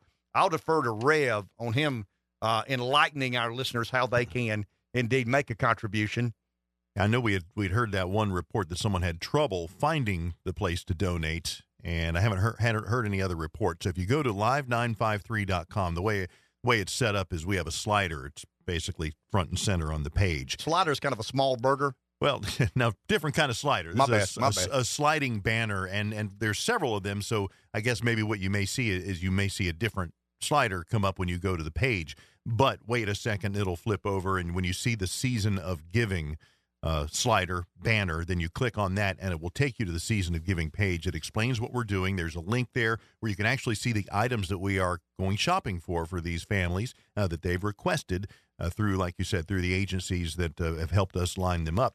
And there's the big green donate button. When you click on the donate button, that'll take you to the page where you can make your monetary donation. Okay, this next guest, his life became entangled with mine, 15 years ago, somewhere thereabout. I had this idea. My father had started a convenience store and passed away and left it just there. I mean, my dad would do that. He's in the middle of a project, but somebody asked him to go dove hunting. So he just drops what he's doing and dove hunts for 2 or 3 years, and he comes back and in the process passed away. And there was this piece of property and a half-built building sitting on the piece of property. My brother and I discussed it. My brother was smarter than I. He said, I don't have anything to do with it. I mean, if you want to do it, have at it. So I did, and I reached out to Chase Howard at Howard Gas or Chase Oil Company. Yep. I'm sorry, Yep. Chase Oil Company, and we kind of collaborated. And those guys really walked me through the process of convenience stores and what to be careful about. I didn't listen. What to be careful about, what to do, what not to do. And I asked, Chase and I have not every day, but periodically kept in touch with one another. But it was a lot of fun to do that project. I learned a lot in the process of doing that. And I'm always excited when our community opens a new business, especially when it's a locally owned business. I'm not opposed to big boxes, and I mean that sincerely, but it excites me when I see a local homegrown business expanding. And I'm me, Rev, busy head syndrome. Mm-hmm. I'm like, damn, another car wash. I mean, I got to get into this. I mean, I need a car wash. I got to start build me a car wash somewhere somehow. But these guys have been on the show before with the Scrubbies brand. And it was the old, I guess somewhat automated. Chase, good morning. How are you? Good. I'm doing great. Yeah. Thanks, guys, both of you for having me. But in all honesty, I want to get to several things with you if you'll allow. Sure. But I mean, man, car washes have really changed in the last 10 or 12 years. It really has, guys. I mean, we're what y'all are experiencing, and a lot of your listeners are probably seeing, is this tremendous growth in the car wash industry. Technology is what my brother Charles and I say, technology is caught up to the car wash world. So, 25 years ago, when my brother and I had this idea of starting this little small car wash company that was basically born in the idea that we needed a little income. My father wouldn't pay us any money at the oil company. So I can relate to that. Yeah, so we came up with this idea with the car wash, and the Lord blessed us, and it's technology got here, and the thing has exploded. But we're actually today, I think, washing a car better than 95% of the people in this country could do it themselves. And making it very faster. convenient for the consumer. Much more convenient, much faster, and more efficient. Energy efficient, water efficient, all of those things. So that's where I say technology's caught up to the industry. And you're proud. I mean, you got to be proud to do it in your hometown. Oh, I mean, man. you're from here, lived here all your entire life, and you're building one. I want to get this straight. So you go down Hoffmeyer, you turn right to go to Windsor Forest, you turn left to go to Walmart, on Beltline. And it's kind of on the corner there. It's on the corner next door to our good friend at the pharmacy. We think we know that's probably the best piece of real estate in Florence, and we want eyeballs to see us, and so that's why we're there. Okay, one of the concerns that I would have had, because you know me, I'm the perfect business guy, is egress and ingress. Yes. But you guys actually addressed that in a very creative way. We did.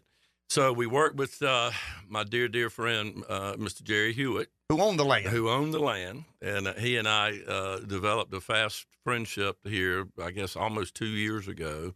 And with Mr. Hewitt's help, we were able to come up with a kind of a secondary support road that comes off of Beltline and kind of cuts that corner. And it goes all the way down toward, 5 Points, that direction, and allows you to kind of return to Florence. At the same time, we did a deal with the city of Florence. And so we've got this road done, and then the city of Florence now owns it. We gave it to them as part of the community. And so it's part of the city's infrastructure plan, and I think it's going to work well for everybody. And I think that's the important part of this. You've got county government, city government, a local business, a local landowner collaborating and trying to figure out a way to bring about economic development. It wasn't just putting a building or putting a structure on a street corner. And you know me, I mean, I'm riding, I live near there, and I ride by them going like, okay, I see what they're doing now. That they're going egress here and have exits there. And I mean, it's a tribute to economic development to have that many people committed to making that project work. And here you are this morning, grand opening. I think yesterday was free day, right? Well, no, yes, but today's free day too. Oh, okay. We're actually going to be giving it away free all week at a minimum. We have discovered that the best way to get you guys to try us is just to give it away free. From a marketing standpoint and spending dollars, there's nothing more powerful than free, and so that's what we're doing. And we're going to, until further notice, it's going to be free. Now, what we ask your listeners and everybody that comes by, if they will support us by checking us out on Facebook and Instagram and like and sharing our message, that helps us continue the free. So the more likes and shares we get, the longer it's going to be free. Okay, I'm going to give you a perfect example of why I know this works.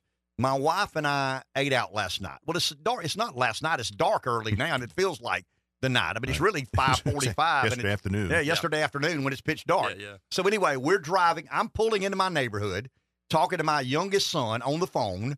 My wife beeps in. She's right behind me. She beeps in, and I said, Mason, I got to hang up. Mama's getting ready to tell me she's turning around to go back and wash her car because she said, well, it's free today. So I hang up with my son, and sure enough, my wife says, hey, I'm going to turn around real quick and go get me. But she said that everybody there was so helpful. Yeah. And so explained about, hey, it's free today. It'll be free for another couple of days. But we want you to be a consistent consumer and customer. So walk me through. I mean, if somebody wants to be a member of the Scrubbies Club, so to speak, Absolutely. How do they do that? Absolutely. So your wife's spot on in her observations, and I hear this all the time. I mean, my brother Charles and I have desperately tried to create something a little bit different, a little bit better, a little bit higher quality. So if you'll notice this location when you're by there, we're bigger. We got cleaner, nicer people, and fancy flashing signs and everything, man. Because Florence deserves it. and we think that we live here, and there's some other washes in this town that we think are fine and great, and there's room for everybody. But we just wanted something a little bit better. We call ourselves the Chick-fil-A of the car wash industry for a reason, and I challenge everyone in Florence to come by there and see it themselves. We appreciate the business people in Florence are willing to do, and we understand cost and things, and we just want to offer a better quality location. So what we're doing with this free promotion is we are also promoting our car wash club, and that is the Scrub Club, which everybody's familiar with, where you pay one flat fee per month and you get to wash your car unlimited. Well, the easiest way for me to get you to do that is to give you a deal. And so what we're doing is for the next 3 months, we're selling that Scrub Club for $9.99 a month, our top $42 a month club for $9.99. So you're saving whatever that is, $25-$30. I believe in it so much, I'm willing to discount it that much to get you to try it. And you get to try it for 3 months. And if you don't like it, you can downgrade or you can bail if you want to. It doesn't make any difference to me, but I don't know how you can't not try something unlimited on a monthly basis for $9.99. And so that's what we're really pushing, because, Ken, the value of this wash is when you're in my club, then you've got the freedom to not only wash there, but I have locations Charles and I have locations in Hartsville, Bennettsville, Socastee, Murrells Inlet, Georgetown, Lumberton.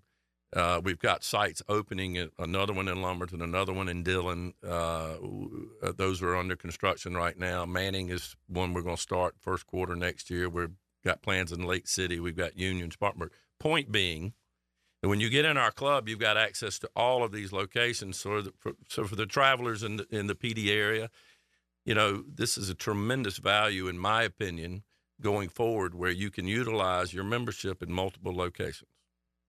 And it's free vacuum. I mean, the word free is always a big deal. That's right. I'm telling you, the little things still matter. That's right. They really and truly do. So when you go through the car wash and you want to vacuum the car out, there's an additional fee that goes along with that. Correct. The vacuums are free, and if you'll notice in Florence, we've made these vacuums big and wide. It's not tight. It's very easy. It's like my F-250 pickup truck. I can turn in and out of these vacuum areas. We have free chemicals. We have free towels.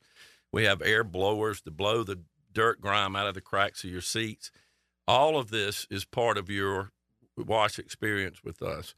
And the vacuums you're able to use them whether you buy an individual wash or whether you buy a club wash. You're able to have access to those things. It's just that the importance of the club is so great in that every time you wash, your per wash price gets down. And so, our individual wash, our top wash is $32. Well, in the club, we sell that for a flat $42 a month. So you wash 2 times and you've cut that price in half in a month. And a lot of people, have an opportunity to get in there a couple of times a month. It makes a lot of sense and value. No question about it. So the car wash, because I'm not going to let you leave here, because I want you to stick around if you don't mind. You guys are in the convenience store business. Sure. We've had a lot of debates recently about EVs and the infrastructure necessary and adaptability, and the government's going too far too fast. You mind hanging around? Nope. And let's walk through some of that. So once again, free car washes today and probably tomorrow and maybe the rest of the week.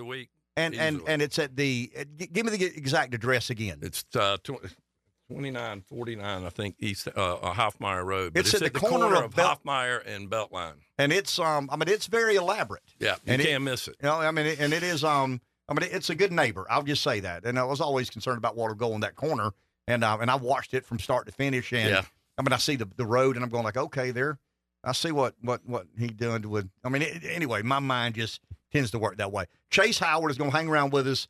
I want to try to get a insider's perspective on EVs, charging stations, and the government basically creating competition for people who are in the gas business. Take a break. Back in a few. See, in the world of give and take, when you give someone a chance to promote their business, you got to take a little something in return, right, Rev? Yes. So we're going to take a little bit from Charles Howard. Okay. From Chase Howard here. For just Charles and Chase always. It's a little like Ken and Sammy. Yeah. Jimmy and Laverne. Everybody's got these brothers. Anyway. So we've talked a lot, Chase, about the government, Mm-hmm. and they're almost demanding a transition from internal combustion engines to electric vehicles. You helped me get in the convenience store business. Your family has always been in that business. What makes you nervous about the government driving the transition instead of the market taking care of it? That's it exactly. Someone telling me how we need to do things when we know better probably than they do. My family's been in that business since 1946. My grandfather, Maitland Chase, came in a local diner back in the early 40s and met an American Gas representative from up north that was down here, and he told my grandfather that what he was doing down here was trying to get people to sign up to sell a little bit of gasoline. They thought gasoline was going to get popular. And so that was kind of how our family got into it originally. But whenever the government starts talking to us and directing us on how to conduct our business, that is concerning for sure. We're seeing electric car vehicle discussions going on. We're traveling and hearing seminars and talking about it, but we're not seeing it because I don't know how that can be supported. But Charles, we debated yesterday with one of our good liberal listeners. Mm-hmm. A battery car does not generate its own power. That battery stores power. That Correct. Power's got to come from somewhere. Correct. I mean, if you know anything about internal combustion engines, there's a spark plug and a piston and a cylinder wall and a cylinder chamber. There's an explosion, generates power, drives a drivetrain, drives a drive shaft, turns an axle. Mm-hmm. I mean, it self-generates itself. The EVs require an electrical grid equipped for, in other words, if you guys at a convenience store were to take out half of your gas pumps and put EV charging stations, you got to depend on somebody to give you the power you need to equip your store. Correct, and we're also dependent on speed. I mean, our customers are in and out in less than 10 minutes, and there's not a system out there, electric-wise, at the moment that's going to accommodate that. So, what are the customers going to do? They're going to if I don't have the number of gas pumps needed to supply the current force, they're going to go somewhere else. That's the kind of business that when they start monkeying with it like that, it makes you very concerned.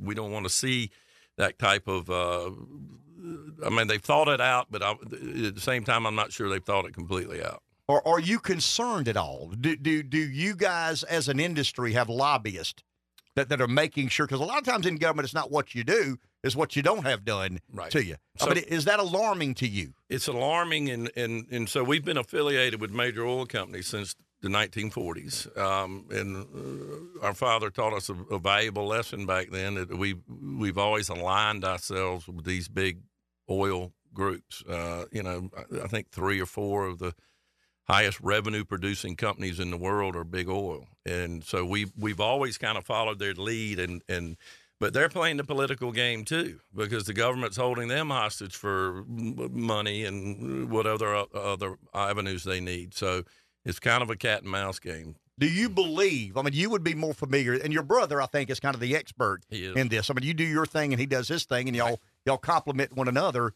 But do you worry that the traditional convenience store could eventually become, I don't want to say obsolete, but far less valuable? In other words, if I've invested my entire life in truck body manufacturing, and all of a sudden the government says, hey, we're going to get in the truck body manufacturing business, I mean, that alarms me. That really raises a red flag. Are you in a similar situation? Yes, and what we're seeing is that bigger is better. The mom and pop is an afterthought, in my opinion. Now, small town, rural South Carolina, Pamplico, for example, those markets I think are going to be okay, but just because of how far out they are. But some of these locations that Chase Oil owns now, I mean, we're beginning second and third revision thoughts on how we're going to compete when the electric world gets here. Part of what we see happening is you're seeing bigger facilities with more options. Make sure when you build a new store, you've got a restaurant in it. Why? Because your customers are going to be sitting there waiting while their car is charging. So you need to have other businesses that can occupy their brains while we're waiting on this transaction to occur. So that's the kind of stuff that we've started preliminarily looking at. And you see them, y'all see them all across. I mean, the the bigger guys are coming in now, and there's more food offerings and different things in there, and that's where it's headed. And they're bigger footprinted areas, and they're also much more expensive sites. So you believe that in the future, somebody builds a convenience store in a major market, I'm talking about an interstate, highly trafficked, you believe that we'll see half as many fuel pumps, and where there once was fuel pumps will be charging stations? I mean, that's the evolution in this business? Eventually. But I don't see it anytime soon. And isn't that where you and I would agree? Okay, I'm not opposed to innovation. I'm not opposed to transitioning to a better way to personally transport people from point A to point B. But the government has this unbelievable ambition, and we're not anywhere near the point of being able to provide the power necessary. The key word you just said, a better way. That's not a better way right now. Until they get this resolved, that this is not a better way, what's going on now is an experiment. I mean, Buc-ee's has got it out there. We're going to get it. But we're not experimenting with hair dye, right? Or with a different kind of shoe sole. Exactly. I mean, energy and transportation is critical. This is an expensive experiment. You better believe it. And if you get guess wrong, who's paying for it? Well, I mean, and Chase, you know this. If you get it wrong, and the government tends to, I mean, there's a generational effect here. I don't disagree. Once again, if I buy a pair of running shoes and I don't like them, you know what I do? I go buy a new pair of running shoes. Right. If I have a bad meal, I don't go back to the restaurant again. But we're talking about the energy infrastructure and personal transportation, and I just think for government to believe they know better than the market, we're all going to pay a significant price. And if we're wrong, the government's going to figure out a way to pay for that wrong. And guess who's going to pay for it? It'll be us. It'll be the taxpayer. Yep. Appreciate you, my man. Absolutely. Appreciate you coming coming by. Thank you for everything, guys. I appreciate you. We'll take a break. We'll be back in just a few moments. Okay. I got you to laugh with one. That's a good one. Yeah, because he's talking about seasoned professionals. I mean, I'm seasoned. I mean, I'll accept that. I'll embrace I'm seasoned, but professional, don't you ever, Josh, accuse me of being a professional. Yes. You want to ruin your reputation. Don't you ever. I am a seasoned amateur who thinks a lot of his own opinion. Let's go to the phone. Makes you good at this job, I think. Here is David in the PD. Hello, David. Hey, that was a good segment there. That's real people. They're doing a real job, real business. They're washing cars or whatever. I mean, I guess they don't charge extra whatever for ED or non-ED.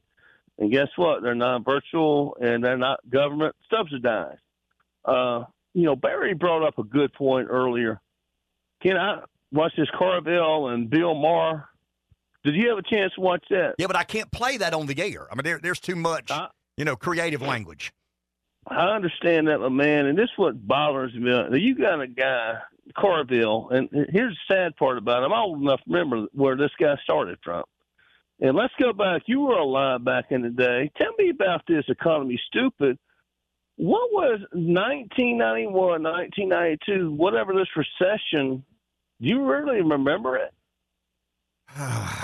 Man, is it – go ahead. I'm sorry. No, I mean, I'm just saying I would have been – my interest in the economy obviously I became more interested in the economy as I got older and in a family business took on more responsibilities. But I mean, my interest in the late 80s, early 90s, I mean, it was more about how can I get to the next day, more so than GDP or policy or conservative or liberal. I don't remember paying much attention to that at all. Well, okay. Well, my whole point is that the economy wasn't that bad, and it wasn't like 2008 or during COVID and this and that. That was just something the media picked up on, and he knows that. James Carville knows that. And my sad thing, and I'll go back with the Bill Maher.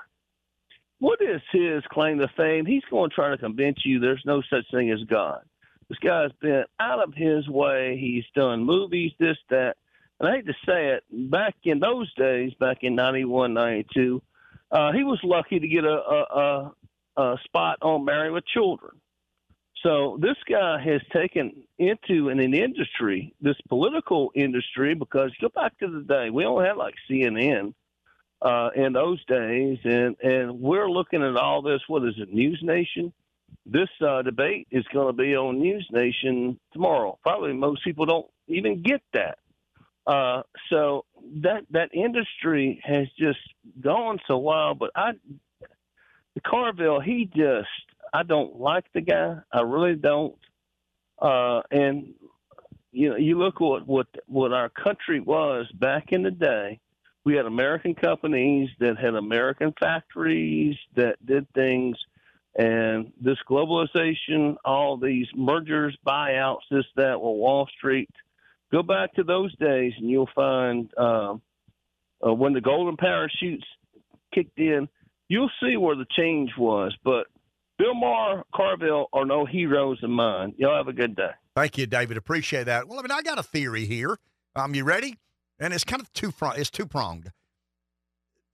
I don't know that many people understand.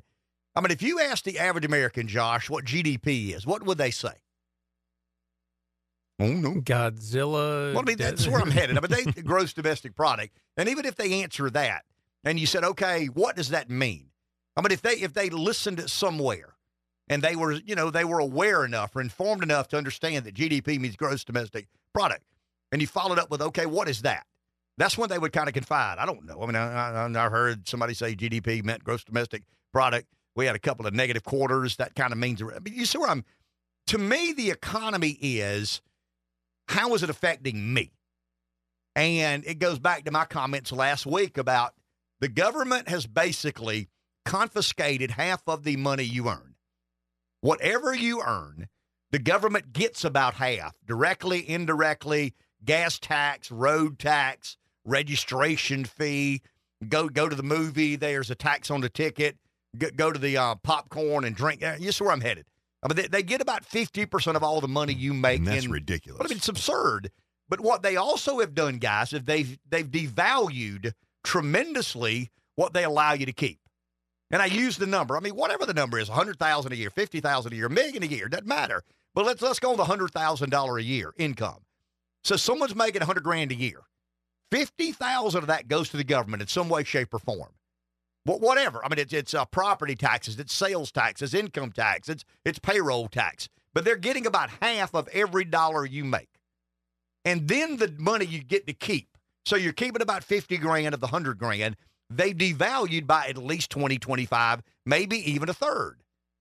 So that's the economy to me. When you ask the guy on the street or the lady at the plant, hey, what does the economy, why do you believe this person, they don't express this because they don't really pay enough attention. They're plenty smart.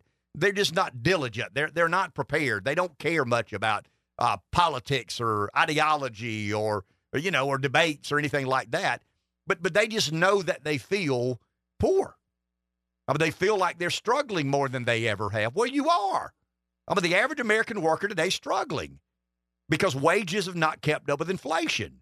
So forget taxes. Not only does the government take too much of your money, we had a guest on this show one day, a scholarly sort, and I proposed a question. Rev knows where I'm headed.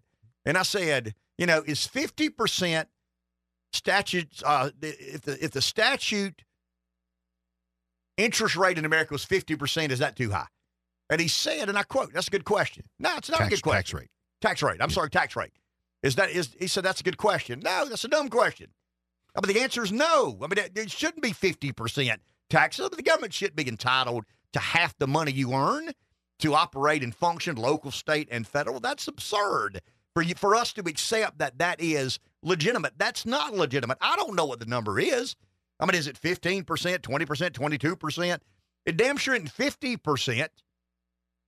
You go to work at 5. You get off at, you go to work at 7 or 8. You get off at 5. You work 40 hours a week. You work 45 hours a week.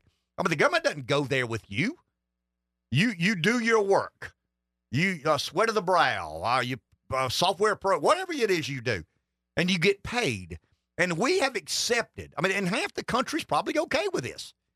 We've accepted that the government, you know how it is. We got roads and bridges and schools and first responder. We got all these things to pay. Okay, we do. I'll accept that. We got a military and military defense contractors and all of a sudden the Americans have convinced themselves that, that's probably fair. 50% is probably fair. That's nowhere near fair. Combined with the fact that they've devalued the money they've allowed you to keep so significantly. I'm not responsible for inflation. Rev's not responsible for inflation. Josh isn't responsible for inflation. And so that's the economy. When we talk about, excuse me, it's the economy stupid. Okay, what did Carville mean? Or what did he mean? Well, that's what he meant. How do you feel about the economy? I mean, what is your perception of where we are in matters? I mean, I'm not talking about a big table and a seminar or an economist luncheon where they educate the chamber members about where the economy is. No, the economy is how much do you make, how much do you keep, and how much does crap cost? I mean, that's the economy to most of us. And I get the highfaluters, and they really do it to deceive. I mean, the economic matter that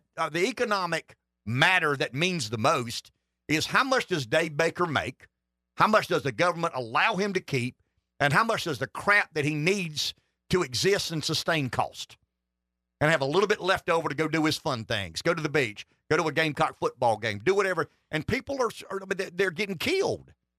I mean, they're getting destroyed. I almost put on Twitter last week one day, this $80 worth of groceries is really putting a lot of pressure on my single index finger. I mean, you go to a grocery store and you walk out of there with a couple of bags on the end of your index finger, and you just spent $78.47. You're like, there's no way. I mean, there's no way. That's the anguish. That's the animus. That's the frustration that Americans, it's not about GDP. It's not about conservative or liberal.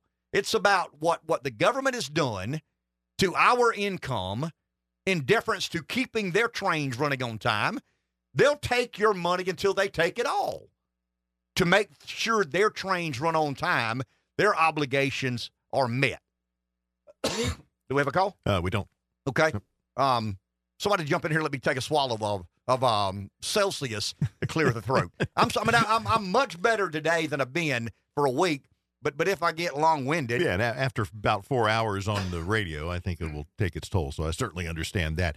And I don't really have much to add to your commentary. I mean, you're nodding your head. Except that we commiserate together all the time about the grocery store trips where, and it is no lie, something that used to cost you $40, for a couple bags of groceries is now $80. Well, I mean, there's something. Did I really just spend that? What did I get? There's something on Twitter this morning. Somebody put on there and said they went to a fast food restaurant and they paid for their order, and they wanted to be generous and kind of pay ahead. I want to get the car behind me, and he said before he thought about it, we're all self-preservationists, no matter how generous you may consider yourself. So he pays for his, or she says that'll be whatever, and he says, how much is the one behind me? And it already made his mind up. He's going to pay ahead. He's going to do the generous and godly thing. And the person and the lady at the window said, $47. He said, give me some more napkins. I get it. Well, I mean, that we're all to that point. We're all to the point of, even those who aren't living paycheck to paycheck are sitting there going, wow, that can't be $80. I mean, that car, I saw a car the other day, like 4 years old with 70,000 miles, $36,000. I'm going like that. Right. That's got to be a misprint. There's no way that 4-year-old car with X number of miles is $30,000. A new one doesn't cost that much, but it does. I mean, the new one is $70,000. Right. And I don't know when that rooster comes home to roost. I don't have any idea what that number is, but I will say this. The people in charge of government believe, and you've allowed them to believe, that they're entitled to about 50% of your money. They don't go to work with you. I mean, they could care less if your house gets foreclosed. They could care less if your kid gets, what they want for Christmas. They don't care. Funding government. And that goes back to my theory, and maybe I'm wrong, but I think we're headed to a very there's going to be a certain degree of conflict in our society between public and private sector workers before long. I mean, I really believe that. And I think the pandemic, I don't know how many people came to me during the pandemic talking about the struggles they were having at work, the struggles they're having running their business when government workers weren't going to work and getting paid. I mean, I read a couple of weeks back that about 30% of all federal government workers still aren't going to the office. I mean, nobody missed a paycheck. I mean, put it on the tab. And you got the private sector out here doing all it can to survive. And I'm not saying bad people in the public sector, good people in the private sector. But sooner or later, you're going to take so much of a person's income that they get a bit offended. And I believe we're headed there. Now go to Carville real quick. Got about a minute and a half here. James Carville's problem with Trump is the crowd that loves Trump used to love Carville. The good old boys. Bubba from Arkansas. I mean, that's the Trump consolidation. I never thought of it that way. Oh, yeah. I mean, Springsteen, same thing. I mean, you know, the people that Bruce wrote about. You know, Bruce got wealthy singing about factory workers. How many factories does Trump lose in America? I mean, if you took the rank and file, you better damn be glad it ain't about factory workers and farmers and construction hands. I mean, you better be glad this election isn't about that. Those people feel abused. They should. They've been taken advantage of. The working class in America has been taken advantage of in a major, major way, not only economically, but policy-wise as well. Globalism has not been good for the American worker. Intervention has not been good for the American worker. And Trump is a kind of a, I don't know, Rev, a manifestation. I don't know if that's the right word. He is where you end up when so many people have so many squabbles with the government, but they don't know who to blame. They really don't know. Is that Carville's fault? Is that Bill Clinton's fault? Is that Barack Obama's fault? Is that Hillary Clinton's fault? They don't know. I mean, they don't know how to put that puzzle. Not that they aren't smart enough. They got other things to do, man. I mean, they're living their lives. They're trying to survive in a workplace, in a family life, in church, and I mean, they're doing their thing. They don't have 4 hours every morning listening to conservative talk radio lecture to them about what's happening right before your very eyes. But we are getting ever closer to this moment of conflict. And I think Trump is, a lot of you believe that Trump is kind of the, he's the culmination. I think he's the beginning.